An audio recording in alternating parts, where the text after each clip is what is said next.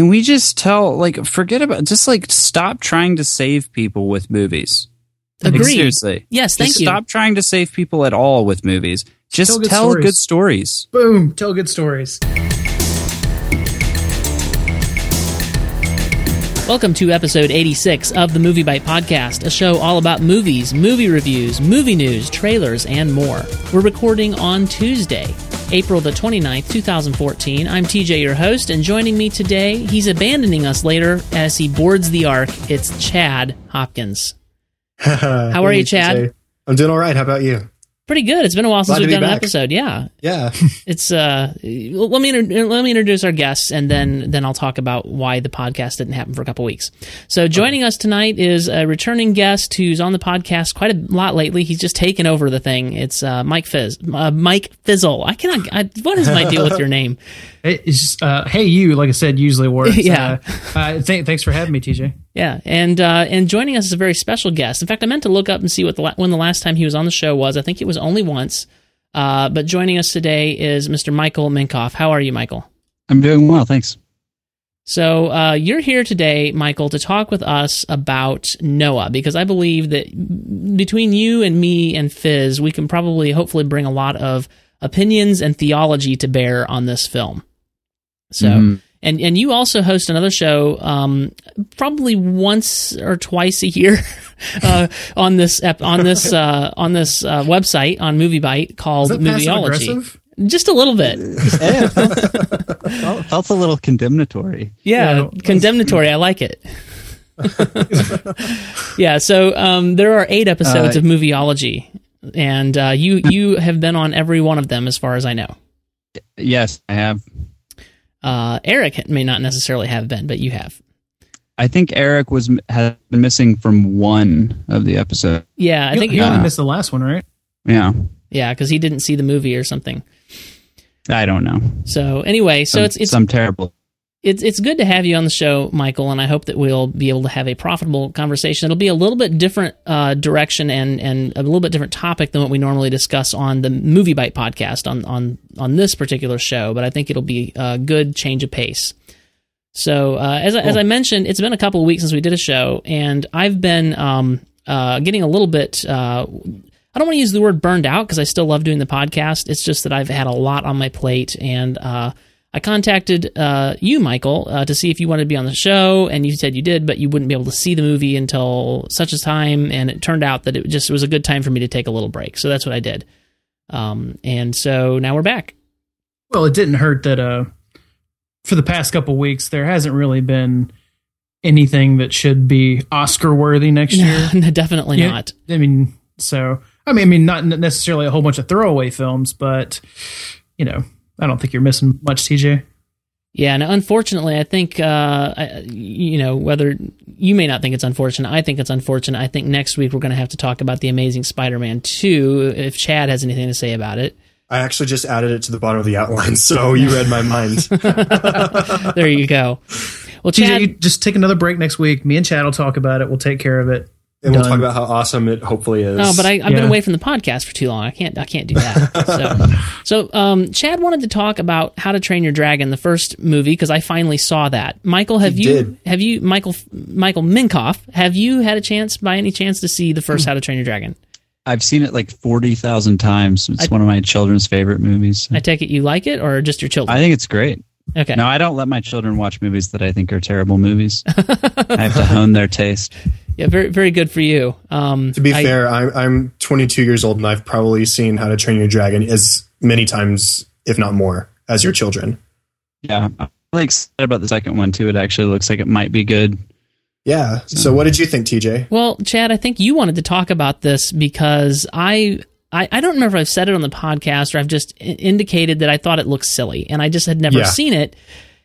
And then I saw it, and I wondered why you guys hadn't drugged me out and made me sit in front of it and watch it before. Because I did tell you, like, one time when we went out for lunch, I'm pretty sure I did tell you, I was like, no, you really should see it. It's good. And you're like, and I was like, no, you should see it. It's possible. It's absolutely possible. I think I've mentioned it at least 5 times in my run on the podcast so far. I was going to say, go back to one of the first shows that I was on, and I know, like, it was probably the first teaser for How to Train Your Dragon 2.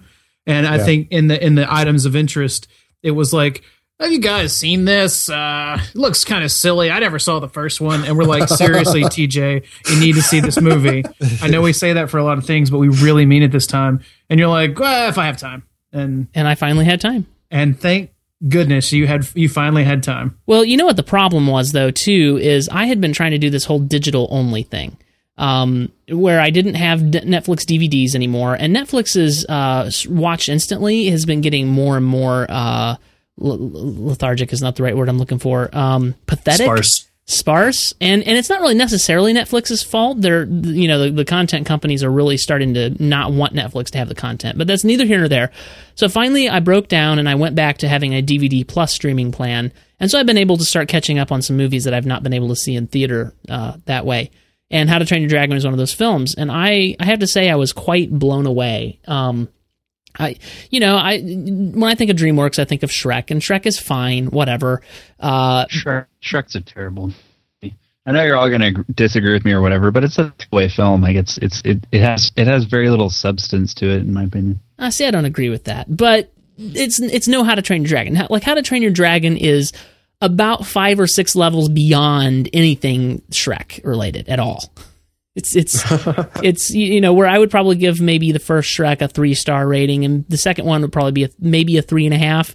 And then they just sort of go downhill from there. How to Train Your Dragon, I believe when I posted on my profile on Letterboxd, I believe I gave it a 4.5-star review. You did. So nice. Yeah, so I really enjoyed it. So, Chad, I take it because you've been pushing me to watch this film that you enjoyed it. I enjoyed it quite a bit, and something I'd also like to mention is how good the music for How to Train Your Dragon is. It's John Powell, and he's returning for the second film, and then he's taking a hiatus from composing film scores to compose concert music. So this is the last score we're going to have for him, and it's hopefully going to be as good as the first one's score was, and hopefully the movie will be just as good. Yeah, I listened to a podcast called the Slash Filmcast. It's by slashfilm.com, and it's Dave Chen and Devenda Hardware, and so their theme music, I've always thought it was fine or whatever. I didn't realize it was derived from the How to Train Your Dragon soundtrack until I watched How to Train Your Dragon, and it kind of messed the music up for me because, that's the Slash Filmcast theme music. So it was a little weird, but no, I liked it. Other than that, I thought it was really let's just say, even though I kind of go back and forth, like I'm not necessarily the type of person that will be able to predict a plot in its totality, but a lot of times I can see stuff coming, and there were a couple of things about How to Train Your Dragon that were surprising, and some things that weren't, but in a good way, where people think they have to break out of the mold. And How to Train Your Dragon didn't feel like it necessarily had to, but it did in a couple of ways. So it kind of had almost like both elements. I don't know how better to describe that. Yeah. Well, I'm just really glad that you finally saw it and really enjoyed it, TJ. Now I can have a proper opinion about the rest of filmmaking in general. Is that so? You're a step closer, at least. Yeah, you're going in the right direction. I mean, I've now seen Terminator and Terminator 2 Salvation. And I had not seen that Terminator 2 Judgment Day. I'm sorry, to Judgment Day. Terminator 4. This is how new I am to the franchise. Whichever the first 2 Terminators are. Judgment Day. You're right. It's Judgment Day. Salvation is one later, right? It's 2 later. I think it's 2 later. One. Okay. Terminator 3 is called something. It's called Terminator 3. Don't watch this movie. Yeah, it's called like T3. I don't even think they gave it a subtitle. Let me see. Rise of the Machines. Oh, Rise of the Machines. That's right. Says Wikipedia. Yeah, it says IMDb as well. A coworker of mine told me that the second film, Terminator 2 Judgment Day, was the best film known to mankind, and he is incorrect about that. But it was decent. TJ, well, I want to say this, not necessarily to completely defend him, but I think if you would have seen Terminator 2 when it came out, it doesn't hold up quite as well because special effects have come so far. But at the time, that whole liquid metal, just that whole special effects. I don't know. No, I get it, and I agree. Amazing. Like looking at it through the lens, I would say definitely looking at it through the lens of what it was like when it came out. I can see how it easily it was probably a very highly top rated movie, whatever you want to call it. Breaking edge, cutting edge special effects and that sort of thing. I mean, it took sci-fi to a slightly new level at the time. Yeah, we're getting derailed, but anyway, it's kind of where I'm at in my movie watching right now. So I'm getting caught up on some things. Good. Have you seen Kung Fu Panda yet? Because that's another DreamWorks film that you had said. See, again, that looked really good. It's not stupid. It's really good. No. Yeah, Michael's right. All the previews, like, they make it look dumb. They make it look like it has zero substance. And okay, it's just, so at least I have an excuse for why I didn't see it.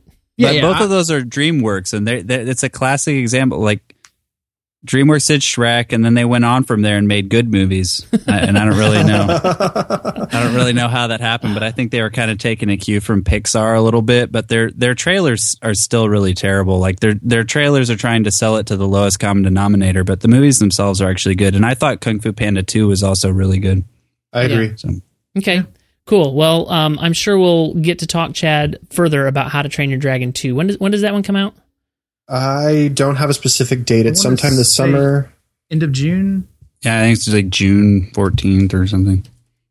So I'm looking right now. June 13th, 2014. Okay. Now, you and I, Chad, have not talked about our... I know.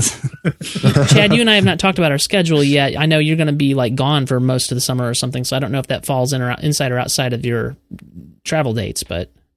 that one might work. Okay, cool. So we got to talk about that further, but we'll get to that in a couple of weeks. All right, we need to move on because we do want to talk about Noah. It's going to be good. But Star Wars Episode 7, the cast has been announced. Star Wars team is thrilled to announce the cast of Star Wars Episode 7.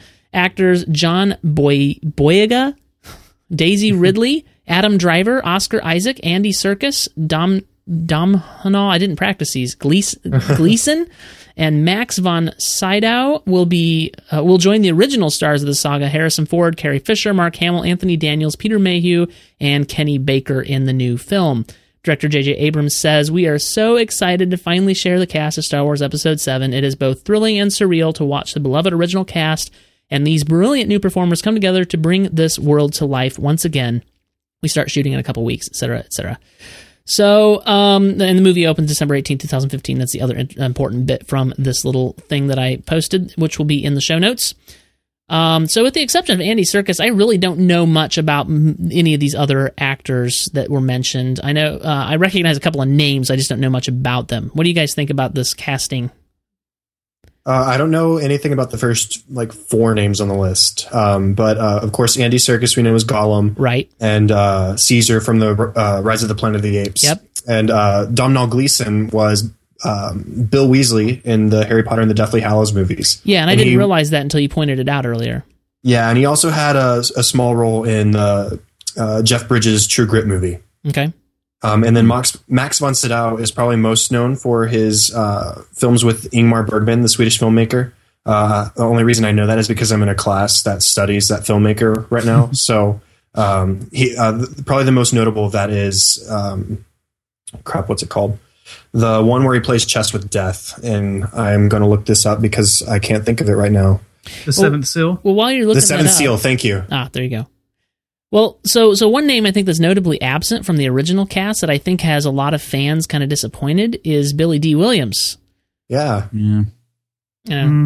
What do you think, Michael Minkoff? Sorry, I got to specify which Michael. You can just say Fizz. We'll do Michael for me and Mikey for him. Yeah, or Fizz. I usually call him Fizz. So either way, call him Fizz. Or Hey You. If you say Michael, I'm not responding. Okay, got it. Sounds good. Anyway, Michael.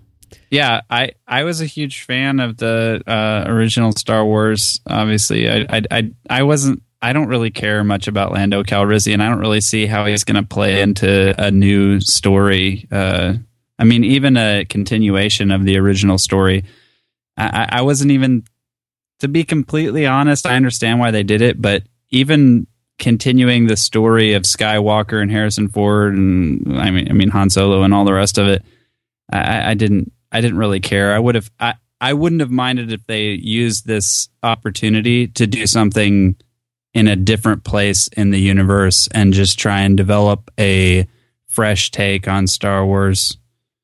I mean, yeah. Well, I mean, it's kind of like anything's got to be better than the prequels at this point. No, anything would be better than the prequels. Really, honestly, I can't imagine. I can't imagine anyone doing a worse job than the prequels. I don't know what you would, even if you tried, like even if you were attempting to do something that was worse than the prequels, I just don't know that you would succeed. Like that was like a glorious failure. How do you come up with something worse than Jar Jar? You can't. You can't.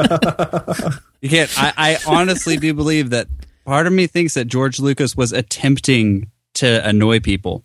He was just trolling all the Star Wars fans. Yeah, big time. It's like you can see it in the, what was it? Have you guys seen like the People versus George Lucas, that documentary? I've heard of it. Oh, it's in my Netflix queue. Yeah, finally something that I haven't seen that you guys haven't seen either. Well, it's one of those things where I think I watched about 40 minutes of it and I was like, all right, I get it. Because it's basically the same stuff over and over again. But there's one section on Jar Jar Binks in there, of course, which is really funny. And it has Jar Jar Binks. It has that shot. And I think it's in the second prequel. Jar Jar Binks looks in the camera, like basically makes eye contact with the audience and says something along the lines of, well, everybody has their place. And it was, I think it was George Lucas speaking directly to the audience through Jar Jar Binks with a big middle finger just saying, oh yeah, you thought Jar Jar Binks wasn't going to be in the second one. Well, he is.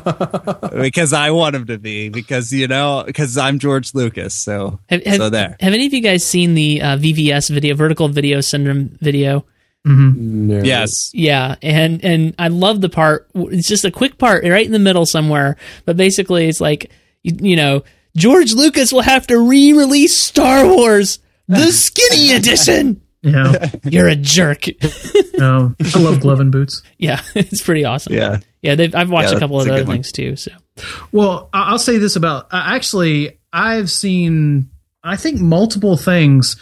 Except for John Boyega. I've only seen Attack the Block, but he was great in Attack the Block, and I would highly recommend Attack the Block. For a little-known movie, I think it's becoming kind of like a cult hit. And Daisy Ridley, who basically has been in next to nothing. But, I mean, I've seen Adam Driver in a couple different things. Oscar Isaac was excellent in Inside Llewyn Davis. Adam Driver was in that as well. Yeah, Adam Driver was in that as well. I mean, he's in Girls, and I haven't seen all of Girls, but his part is good, even though I don't like the show. I like Domhnall Gleeson. I think all of these people look like they would be the next generation Jedi, and I understand where Michael's kind of coming from with almost creating something new. Kind of like I would say that people think as Star Trek's done. But at the same time, I've really wanted to hear the Han and Leia have kids, are the next Jedis kind of continuation of the story for a long time. And I think that they're setting this, 30 years later, and all the actors are 30 years older, so they're not having to like play around or get stunt doubles. And I'm just so excited to see Mark Hamill as Luke Skywalker again. So, yeah, that'll be great. Yeah, and I think it's pretty obvious. I mean, it's all speculation at this point, but I think it's pretty obvious that what we're going to get is the older cast handing off the reins to the newer cast. We may or may not even see the original cast in the next movie. I to me at least, that feels like what's going on. For the first time happening. I was going to say, for the first time in a long time, I'm actually excited about Star Wars. Yeah, for sure. And at least they're dedicated to maintaining a continuity between episodes 4, 5, and 6 and the new movies. It seems like they're trying to make a connection to that Star Wars, which is more than George Lucas ever did. Yeah, right. I agree. No, honestly, I think the best thing that happened to Star Wars was George Lucas leaving, because that guy, I mean, there are a lot of good things about George Lucas, I'm sure, but I just don't know any of them. Well, you realize the best Star Wars movie is the one he had least to do with, which is Empire Strikes Back. But all of those movies, the best part of the movies was their overcoming of limitations. They had budget constraints and prop constraints. Agreed. And so one of the reasons why those are cult classics is he had really creative guys and girls trying to overcome those obstacles and their way of overcoming the obstacles gave those films their look and their feel and their charm. And when he had unlimited budget going into the prequels, he doesn't have any vision. Like, that's the bottom line. He actually does have very much vision at all as far as what he wants that stuff to look like, because it was a bloated mess, and like it just became like a free-for-all. I have no idea where he was going with most of that stuff, and if it hadn't been for the films, I don't even there would have been a cohesive idea in any sense whatsoever. Like, that guy, I don't know. Well, yeah, I completely agree about the budget constraints and stuff, and we've seen that with other franchise movies before too. But I think that the problem is a little bit deeper seated in that I think that George Lucas really, really, really doesn't understand what made the original Star Wars film successful. He doesn't understand. Even right now, he does not know what made them successful. I think that's the underlying problem. You're probably right. I also think he's just kind of a Dunder Muffin, but I mean, I've just heard a bunch of interviews and stuff with him that are mind-blowingly stupid. Agreed. For one, but also there was one I read some article in a gaming magazine about the demise of LucasArts, and there was one developer who was talking about how they wanted to get a new Sith Lord in one of the games, and so they were like, it'd be awesome if we got George Lucas to name it, and like they asked George Lucas to give them a couple of names, and it was like Darth Wickidius or something. It was like it was nearly Darth that Meanie. ridiculous. Yeah, it was actually nearly that ridiculous. It was something really stupid. I don't remember exactly what it was, but the guy was like, there's no way we were going to use that. So we just ended up having to drop the whole idea altogether because we couldn't put the Sith Lord in there without his name because he's George Lucas, but we couldn't put him in there at all with that name because it was stupid. So they ended up just having to drop the new Sith Lord altogether from the name. And he was just talking about how that was just a constant problem. They got hardly any direction. And when they did get direction, he was like, it was insane direction. Like, it made no sense whatsoever. So. Well, that's George Lucas's legacy, I guess. Yeah. All right, one more item before we talk about Noah, and that is the Justice League super sequel to Batman vs. Superman being directed by Zack Snyder. Woo-hoo. Yay. Hey. Is anybody else having a hard time getting excited about the DC universe right now? Yeah, I am. I'm looking slightly forward to the new movie. Just, I don't know. I'm curious to see what they're doing with Jesse Eisenberg as Lex Luthor and Ben Affleck as Batman. I think that'll be interesting to say the least. But I've never been a Justice League fan. I've never been a huge DC fan. In fact, outside of Superman and Batman, I have very little interest in DC. Agreed. So I just don't know what to think about this. I think it's cool that they're sort of establishing a continuity by keeping the same director. I guess that could be said positively. But I don't know what else to say beyond that. Yeah, I haven't seen much from Zack Snyder that's impressed me yet, and certainly he's really disappointed me, such as with Man of Steel. And it just feels like the DC universe has no cohesion right now, and they're really trying to build something that's as good or competes with the Avengers and the Marvel universe, and they're failing spectacularally. Well, to be fair, TJ, everyone's building their universe right now. Yeah. Go ahead, Michael. Yeah, I agree. I mean, their mistake is that they're trying to do it in the way that Marvel has done it.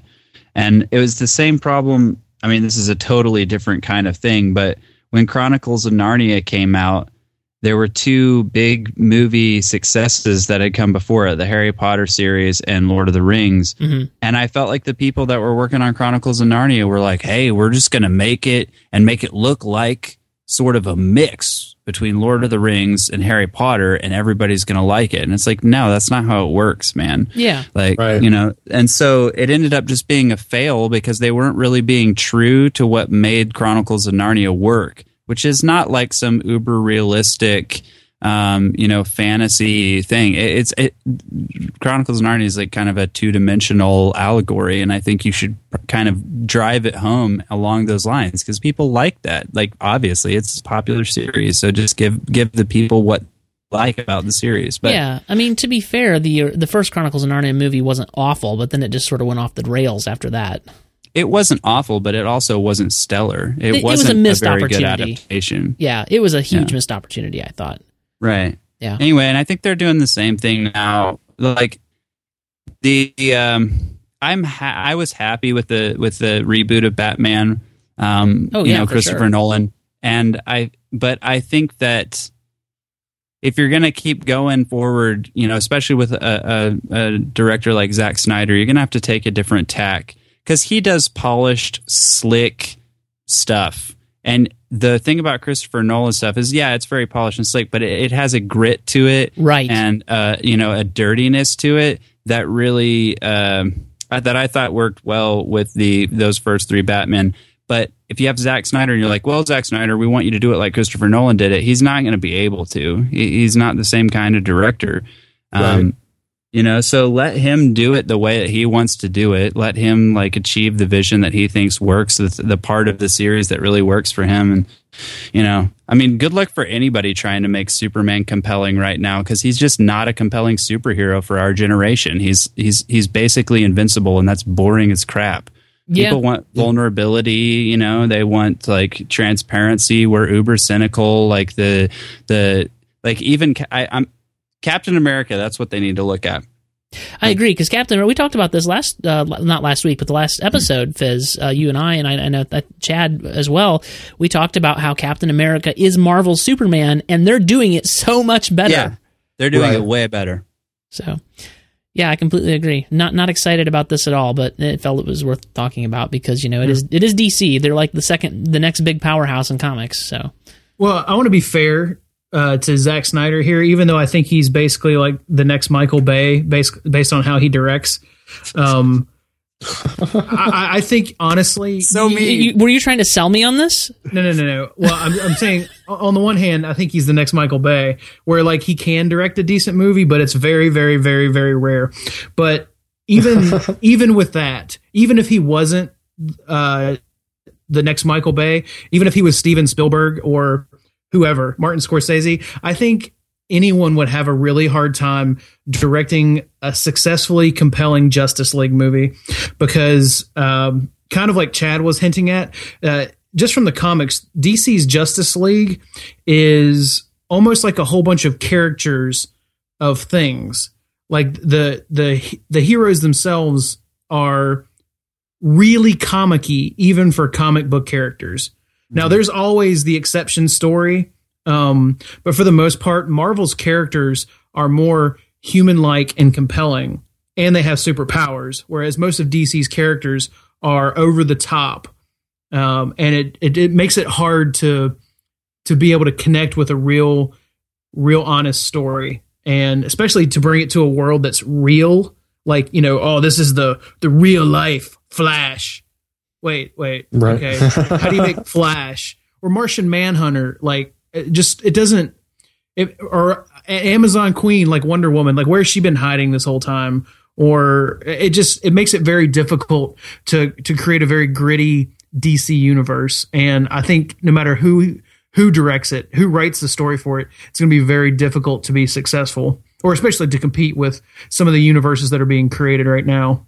Right. I envision the meetings at DC being something like several top-level executives yelling at a bunch of comic writers going, why don't we have a universe like Marvel has right now? What's wrong with you people? Which Marvel universe? You mean the X-Men universe? Right. Or the Spider-Man universe? Or whichever one the Fantastic Four universe is going to be a part of? Yeah. Or the Marvel Cinematic Universe? Yeah. All right, well, so that's the news on that front, and we need to be moving on to talk about Noah, because this is going to be a good one. But Chad, unfortunately, doesn't want to talk about Noah with us. I have not seen Noah, so yeah. Well, excuses, whatever. So we're gonna let Chad bow out, and Michael and Mikey and I are going to talk about Noah. So Chad, next week you and I will be talking about The Amazing Spider-Man 2, apparently. Yes. And you're looking forward to it, and I am not. I am. I'm getting my tickets later tonight. So cool. All right. Well, thank you for whipping me into shape on How to Train Your Dragon, Chad. No problem. You kids have fun. Okay, we'll talk to you later. Bye, Chad. See ya. All right, so Noah. Noah has opened in theaters on March the 28th. It had a budget of $125 million. It opened to $43.7 million. It has grossed worldwide $320.2 million. Rotten Tomatoes says that with sweeping visuals grounded by strong performances in service of a timeless tale told on a human scale, Darren Aronofsky's Noah brings the Bible epic into the 21st century. Directed by Darren Aronofsky, writers Darren Aronofsky and Air Handle, starring Russell Crowe, Jennifer Connelly, Ray Winestone, Anthony Hopkins, Emma Watson, Logan Lerman, Douglas Booth, and music by Clint Mansell. All right, guys, I have a massive amount of bullet points, and I've written a review. So most people already know how I feel about this. Let's get some of you guys' thoughts out here. I guess Fizz, why don't you go first, since I already kind of know where you're going with this. Well, I'd hope so. I think this is like my 5th podcast on this movie. Is it really? I think so. I mean, not that I mind. I really like talking about this movie. I mean, because I really love this movie. I mean, honestly, I know it's not 100% faithful to the very brief Old Testament text, but it doesn't claim to be, and that's why it's okay for me. It's an interpretation that uses its exposition of the source material to give life and depth to a pretty important character from a lot of faith tradition, so like history. It's a character in a story that I think are honestly, they're misrepresented most of the time, especially in children's stories or Sunday school classrooms. For those of you out there who have ever frequented one, not only does it, I would say, refuse to kind of like dumb down one of the most religiously significant events in the history of, like I said, multiple religious traditions, but I thought it was done in an incredibly technically proficient way that was both, to me, very beautiful and completely immersive.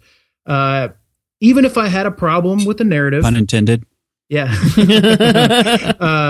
Even if I had a problem with the narrative, which I didn't for the most part, it's still probably one of the most visually stunning and engaging films that I've seen in 2014. So I would highly recommend it to everybody. Even though that's not my final. That's, I guess, my final word too. But I just really loved it. It's probably. I think it's really close. I can't decide whether I liked it or Captain America more. Wow. Wow. Michael Minkoff. I was actually very surprised that I liked it as much as I did. At bottom line, everything that's right with this movie is Darren Aronofsky. Everything that's wrong with this movie is Darren Aronofsky. Like, he's the major reason why there are certain things about this movie that they got really, really right. I mean, really right. The visual design on the Ark, I thought, was really fantastic. Like, I thought they did a really good job on that. I thought that they did a really good job also of the flood itself. A lot of times, and a lot of people talk about this, about the flood, that maybe it was just a little bit of rain and what was going on with people. Like, why couldn't they survive that? They can swim for a little while or whatever, like, blah, blah, blah, blah, blah. But like, the fountains of the deep exploding out and like all that kind of seismic shifting and just, the explosive violence of it. I thought he did a really good job of capturing that. And I also liked his allusion to the, I don't know what painting it is exactly. Like, I don't know the title of the painting, but there's one very specific painting that I have seen before, where there's this picture of the Ark in the distance, and there's some crags just poking up out of the water, and there's people in various states of disrobement trying to climb up onto the top of this crag and falling down. And it's a really painful, really visually arresting and disturbing image. And he alluded to it very specifically in the movie. And I thought it was a really, really, really good just picture. I thought it was a really good allusion.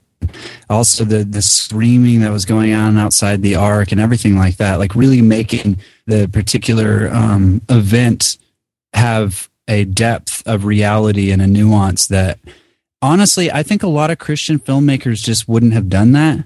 And that annoys me. It annoys me a lot to say this, but I think Darren Aronofsky, the atheist, probably did a better job on this story than I think probably any Christian director that I can think of. And he also did a worse job on this story than a lot of Christian directors would do for the same reason. And it's actually a really strange thing when I start thinking about it. that the central problem with the perspective of Aronofsky and most Christians is this idea of the goodness of man.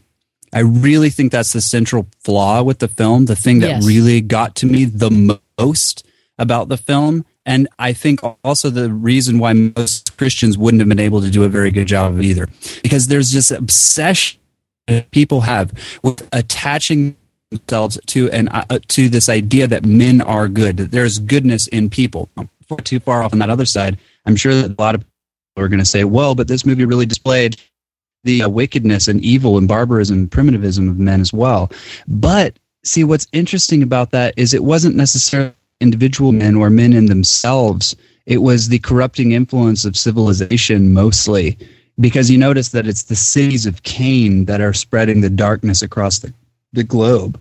It's when people get back in touch with their inner nature. That's when, with their forgotten nature, with their original nature, with their Edenic nature. Notice the skin, right? I'm sorry, say that last part again. The snake skin. Yes, the snake skin. Yeah, the snake skin.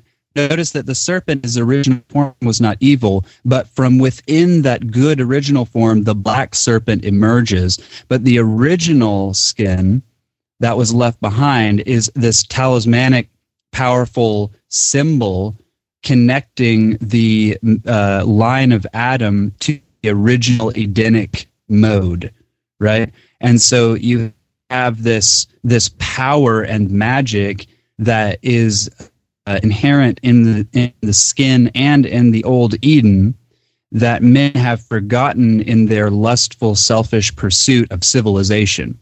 Right. If only they would reject their civilizational mode and move back to their garden mode, of Edenic garden mode, then they would be able to get back in touch with their inner goodness. Because notice, God doesn't speak in this narrative. He doesn't tell you what to do. Me too. Right. Why? Because God clearly spoke in the biblical narrative. He was very clear about his instructions. Depending on your interpretation. How do you interpret? See, it's a really important thing, though, Mikey. It's a really important thing, especially considering that Aronofsky's an atheist. Because one of the central ideas of the atheist mode is that you can be good without God. And so he created a religious structure inside this movie where whether you're Christian or whether you're non-Christian or whatever you are, ultimately every person has to reach decisions and choices for themselves. And you can make, and it's about reaching your inner goodness, not conforming your actions to some external word from God. And that's a very significant thing. That's extremely even anti-biblical.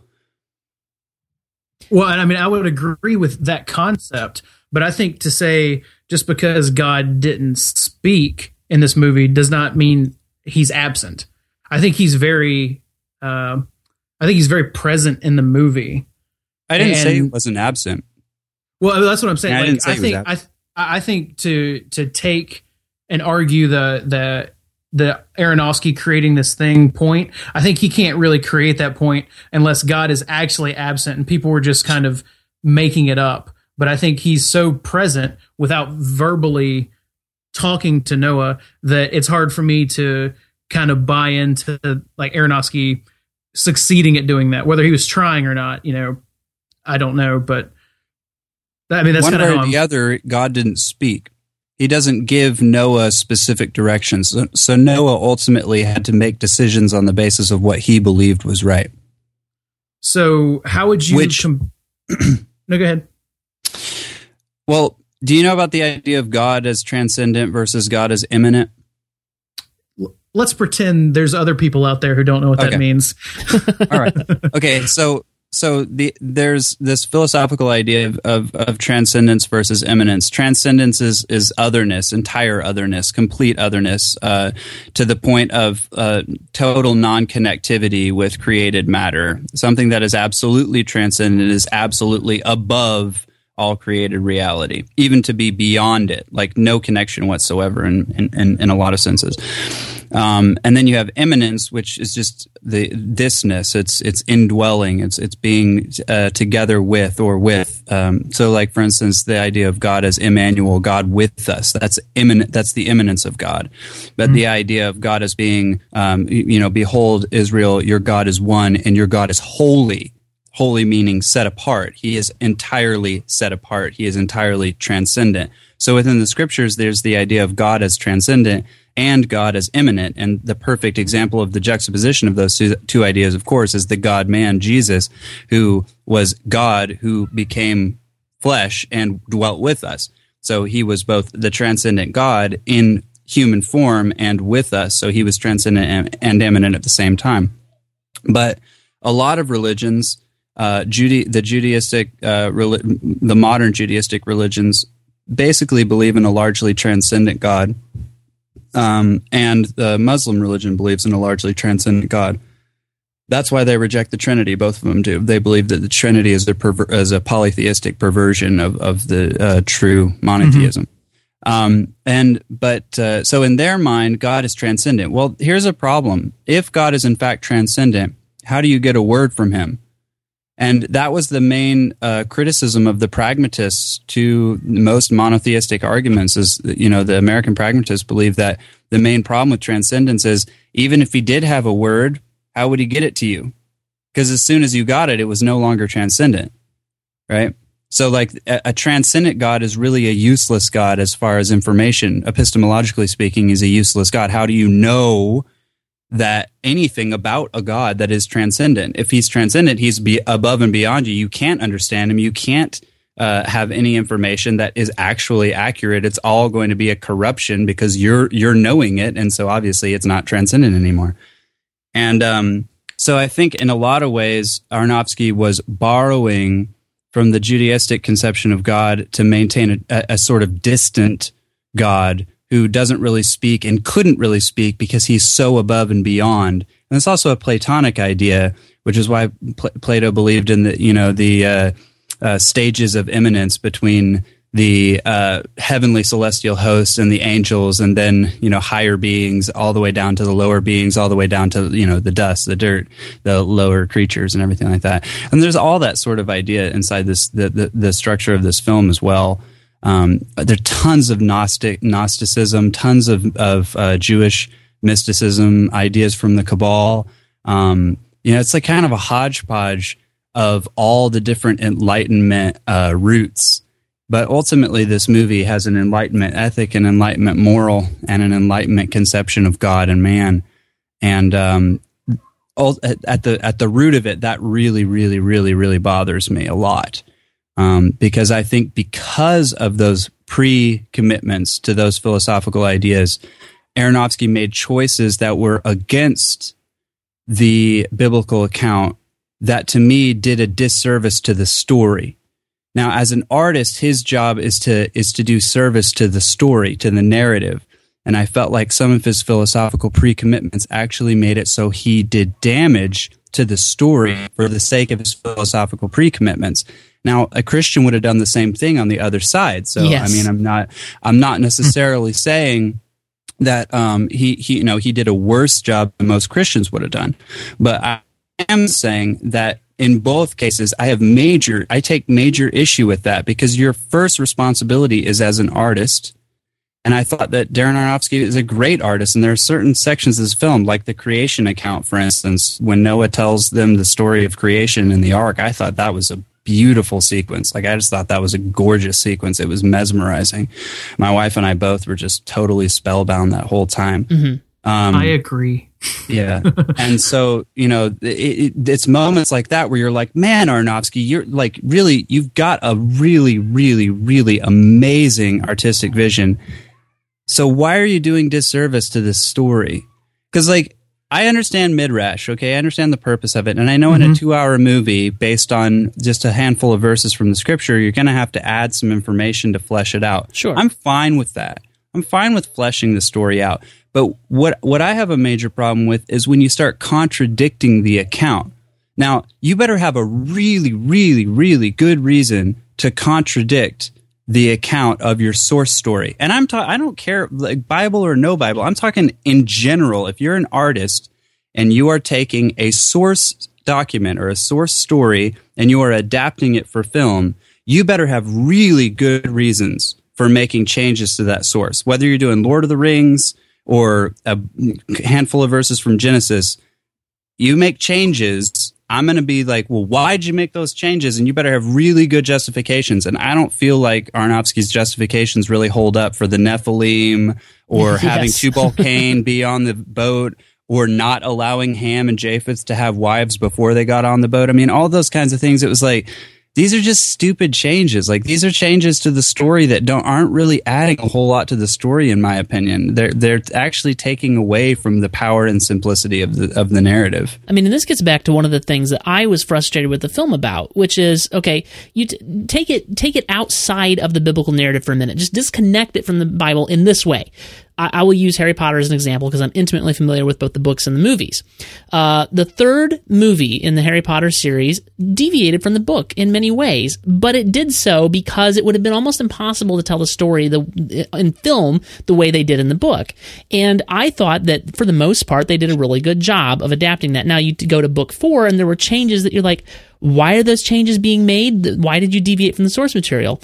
And so when you take it outside of the context of the Bible, you can see clearly and go, okay, that was stupid that they made changes from the book. Now we put it in the context of the Bible with the story of Noah. And I think people are praising the film for the changes it made to the Bible. I was listening to a podcast last week where they were saying, yeah, it deviated from the source material, but I think that's good. It shows a freshness. And like, they had no real reason, and they didn't even understand what the source story was about because these were atheists talking about it. And they even got, like, they were saying, well, the Bible said this and Aronofsky did this. And I said, no, the Bible actually didn't say that. But my point is that they're praising this film, a lot of these critics are, for deviating just for the sake of deviating. Like, that really irritates me. We don't do that with other books and adaptations. Well, people do, but that's usually why they're wrong, which is why I agree with Michael on part of this. I think if you do deviate, I think you need a really good reason. I guess where we probably disagree here is all the things that, Michael, you just mentioned, like the Nephilim, Tubal-Cain being on the boat, the daughters thing. I think all those actually assisted themes and character development that help the story along. But ultimately I agree with conceptually what you're saying. But when I look at this movie, I think most of the things that people can disagree with that don't really help the story that they're thinking about along is when they think about this as a Christian story. And while it is a foundationally Christian story because it's part of the Old Testament, which is, obviously part of the Christian tradition. I look at this as Darren Aronofsky, even though he is an atheist, he comes from a culturally Jewish background. So what I expect from this film is a Jewish or culturally Jewish or mostly kind of like that midrash that you mentioned, that telling of the story of Noah. And I feel like that's exactly what I got. I feel like as Jewish people understand the story of Noah, barring like some of the changes or fleshing out of things that weren't actually specifically in the text or any of the other Jewish texts that Christians don't or Muslims don't really recognize, we have things that stay true to the themes of the Jewish tradition, which is what I expect once I do, research on who Aronofsky is, what he finds interesting about the story altogether. The beautiful thing, I think, is even though he does this and tries to make what ends up being what Michael's already explained, a very transcendent view of God, I think the movie at the end, even though it tries to give us an answer or a worldview that says like people can be good or people can't be good, what it ultimately does is point to the need for a Christian answer or a New Testament answer to the end. Because if you look at this story biblically, if the actual story of Noah ended and everything was perfect again, the rebirth of Earth, the rebirth of mankind, and everything was good after that, then I think that the theme of the Jewish tradition of Noah and the theme of this actual movie would have held up. But when I left the theater, I said, thank God that there was something that was truly redeeming, that fully redeemed us. Because, like I said, in the Bible, right after the story of Noah, we have the story of Babel. So humans still aren't getting it, even though they're all descended from Noah now. So like I said, I think it was true to the theme, and most of those themes I think are backed up by the changes. And I guess we can individually talk about each of those changes. I don't know exactly where you want to go with it, TJ, but I feel like we all kind of agree, but we saw some of the development in different aspects. Yeah, one of the things that you've both mentioned that I wanted to comment on was the kind of the Sunday schoolification of the story of Noah, which I agree that's a problem.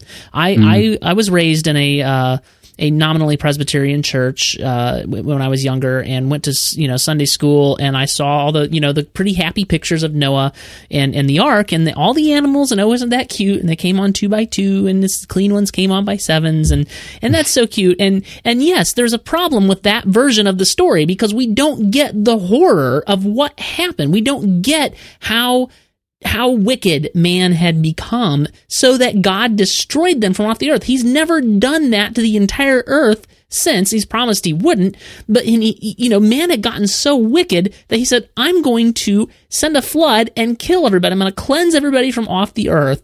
And in our Sunday schoolification of this story, we just don't see that. We see this happy, oh, isn't that sweet? God saved Noah and his family. Well, yes, that is the goodness of God, but we're missing the judgment of God here. So I agree that that's a huge, major problem, and I do also agree that that was one of the better aspects of the film. Well, like I said, and what I want to keep in context is that I think there are two ways to review this movie: one as a film, and one as comparing it to your religion of choice. And I think if you compare it to Christianity, you do have a lot of legitimate gripes. If you compare it to like your Muslim faith, then you'll have a lot of gripes. If you compare it to Jewish tradition, I would say traditional stories, Jewish mysticism, kind of like Michael was talking about, I think that you'll be like, okay, none of that, not a whole lot of that's new to me. But like even as a film, I think, like I said, I think it does a lot of things right. And as I don't know, Michael, if you read my review, I know Fizz, you did, and as I would argue, it failed on both levels for me, because I'm a Christian, and so it failed on that level because it did not stick to the truth of the story. Not again, like Michael, I'm not opposed to them fleshing out the bits of the story we don't know, because what we have in the text is not a lot. Basically the text is very dry, and it says, well, God came to Noah in a vision, and he said, build an ark and bring all the animals on board, and I'm going to send a flood, and that's what he did, and then there was a rainbow. I mean, that's literally what we got in the text. So, yes, fleshing out the story, if you're going to tell this as a story, and I want to be very clear, I'm not opposed to telling biblical stories in film form or in any other form. I'm opposed to changing them in ways that distorts the truth. And that, to me... And, I realized I actually had this on my list. I skipped it somehow. I meant to talk about like where we're all approaching this from. Like I laid out in my review that I am, and the other reason this is important is because I think when I was on, when I had Dan Benjamin on the podcast last year, I picked up a lot of secular listeners, if we can call them that. That's not necessarily derogatory. I'm just saying people who are not necessarily Christians. So they may find it strange to realize that, this is a kind of a strange concept these days, that I believe in a literal 6-day creation.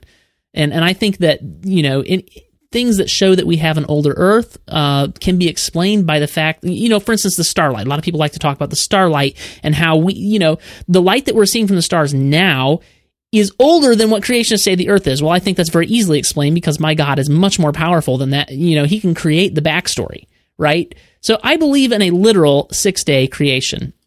That's where I'm approaching this story from. I believe in a very literal interpretation of Genesis. And I'm fairly certain, Michael, that's where you're coming from. Is that right? Yeah, but I also believe time is relative, so... Okay, that's interesting. I actually liked your list of things that you said you were for, because I was like, I'm interested to see how I match up against TJ. Well, just for clarification, not everybody who listens to this podcast reads this, so this is just a little blurb from my review that I think will be helpful for where I'm coming from. So let's get what many of you will likely consider crazy out of the way so that you may ridicule me, close your browser, or go straight to the comments and sound off your disgust at my lack of science, my lack of common sense, and or lose any other respect for me that you may have had. I am one of those crazy Christians who believes in a literal 6-day creation. I also believe that the flood actually happened, that Noah and his family were real people, that man was indeed so wicked in the sight of the Creator that he sent the flood which covered the earth and killed everyone except the 8 people on the ark and the animals, 2 of each kind of unclean and 7 of each kind of clean animal. I do not believe this flood was localized, as some do, but I believe this flood was a global flood which completely changed the ecosystem of the planet. I believe that we are all therefore descended from Noah.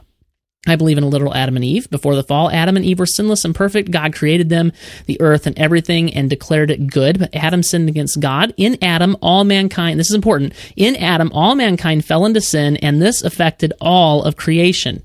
I believe that an actual physical Adam who actually fell into sin is a very important tenet of the Christian faith. If you do not believe in a real Adam and original sin, you cannot have a proper view of the rest of life, of God, or of salvation, of Jesus Christ the Savior and last Adam, as the Bible refers to him in places. If Adam was not real and did not fall into sin, then you believe that God created something that was flawed and less than perfect. So those are some of the things that okay, so I think that was the relevant portion.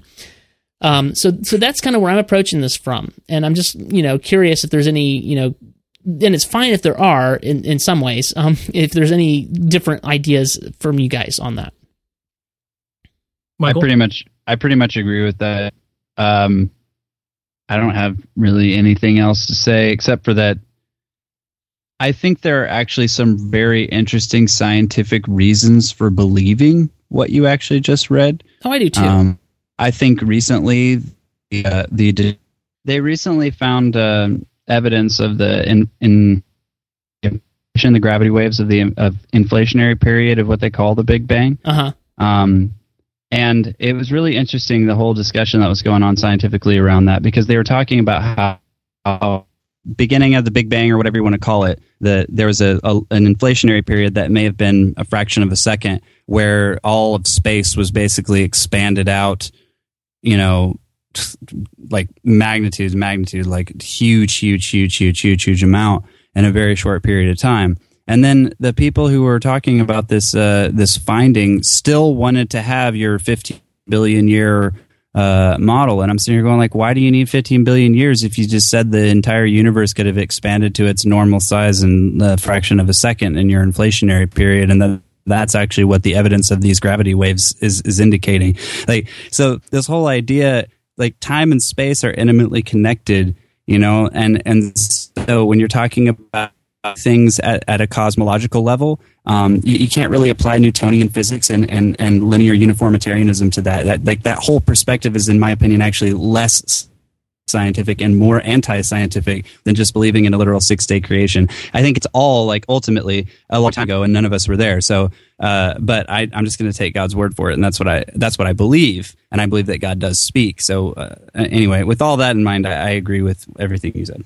Yeah, Fizz?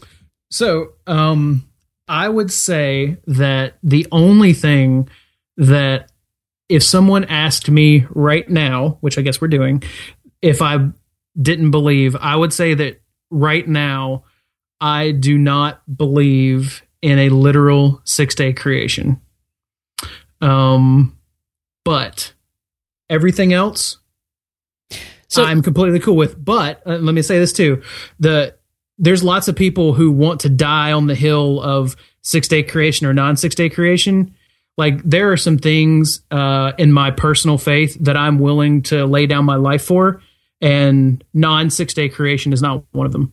So, though I do not believe it right now, I don't, like, it's kind of like Michael said, like, we weren't there, we don't know. And ultimately, to add to that, it doesn't affect my salvation. Right. So well, I don't care. To me, the sticking point is, do you believe in a literal Adam who sinned and therefore all of creation has fallen? Yes. I mean, like I said, everything else that you just said, that's why Michael alluded to it earlier. One of my favorite scenes in the entire movie, not that we're like at our whatever likes or whatever, but like, was the creation story, because in the creation story that I saw Darren Aronofsky show, I know there was some criticism that it was, it's just showing evolution. And I don't necessarily think it was. It's actually a very tricky way to, I say, almost please both crowds. Because yeah, I thought it was a hybrid. He still had the original time frame. Yeah. Like he's even using he even said morning and evening the first day. Like he went through and actually used the original language. So and even though like his time lapse of the animals changing, like it would suggest evolution. It wasn't necessarily saying this came from this. It didn't show like how evolution actually is theorized to work. But even like I said, even if he used evolution for the creatures, there was a definite cut, and it cuts to Adam and Eve separate as a special creation. Yeah, as a special creation. None of the other animals were glowing. None of them had like the image of Christ or the image of God. Yeah. Depending on your, like I said, your faith belief. So I do believe that there was an Adam. So like I said, everything you say or everything that you spelled out, I would say that I agree with you on, but except for the literal 6-day creation. But even then, it's not a hill I'm dying on. It's not something I'm going to war for. I'll sit next to the movie theater beside someone who's a 6-day creationist, and we can have a very interesting conversation about it. But like I said, and the most important thing, it doesn't really affect my view of the movie. So yeah. All right, so I quite literally don't have a lot at all good to say about this film. Well, you said something earlier that I'd love for you to flesh out, because I think it's something that a lot of people have been saying. And one of my favorite things about this movie is that no matter where you fall with this movie, it should spark great conversation, which is, like I said, why I've been on like so many podcasts talking about this. Yeah, the only one I heard you on was when your own podcast, Fizz, and when you're talking to Pastor Elijah about it. Mm-hmm. And I think he differed with you quite a bit too. He didn't like the film at all. Well, he liked it, but he was kind of hung up on the same thing. Like he was so caught up on, was this biblically accurate, that he was not able to see it from a different perspective. And like I said, I've had a lot of other really great conversations about it. People just, like I said, this is not really the point. The point is that either way, you can have great conversations after watching this movie. You can either have it with the people who really loved it, and you can basically explore the things that really compelled them, whether for good reasons or bad reasons. Because there is some of that, like, we can do it ourselves. Humans can be good without God. There's some of that, and you can kind of correct that, or you can just conversate about that. You can talk about how, in my opinion, like the movie eventually points the need for a permanent salvation, not just a temporary salvation, or a permanent rebirth. That you can have people who hate the movie, like TJ, like you did not like this movie at all, and you can still have that conversation, like, what was wrong with it? What did you find? And unfortunately, most of those conversations start with, it didn't stick to the truth. So what I would love to hear you do is tell us what truth it didn't stick to, and let's just talk about that. Well, okay, so Michael, you actually touched on one of my main issues with this film, and I'm not even sure. Like, there were so many issues, like pick and choose, and I can't write a review about every single one of them because my review is already longer than most of my reviews.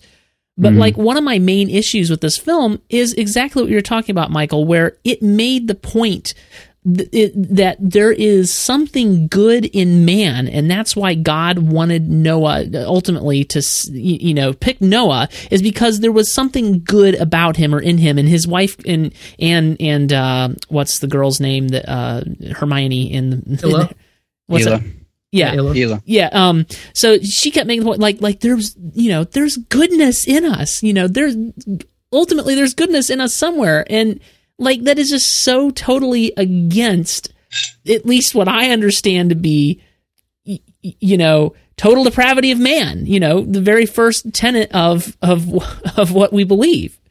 That to me was where it immediately started to break down.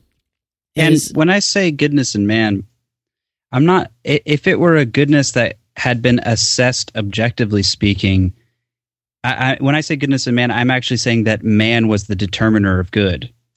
Like, because Noah, that was the whole message to Noah. When Noah went to Methuselah, and he's basically like, I had this really vague vision where God didn't give me any direction at all. He just indicated to me, blah, blah, blah, he's going to destroy the world.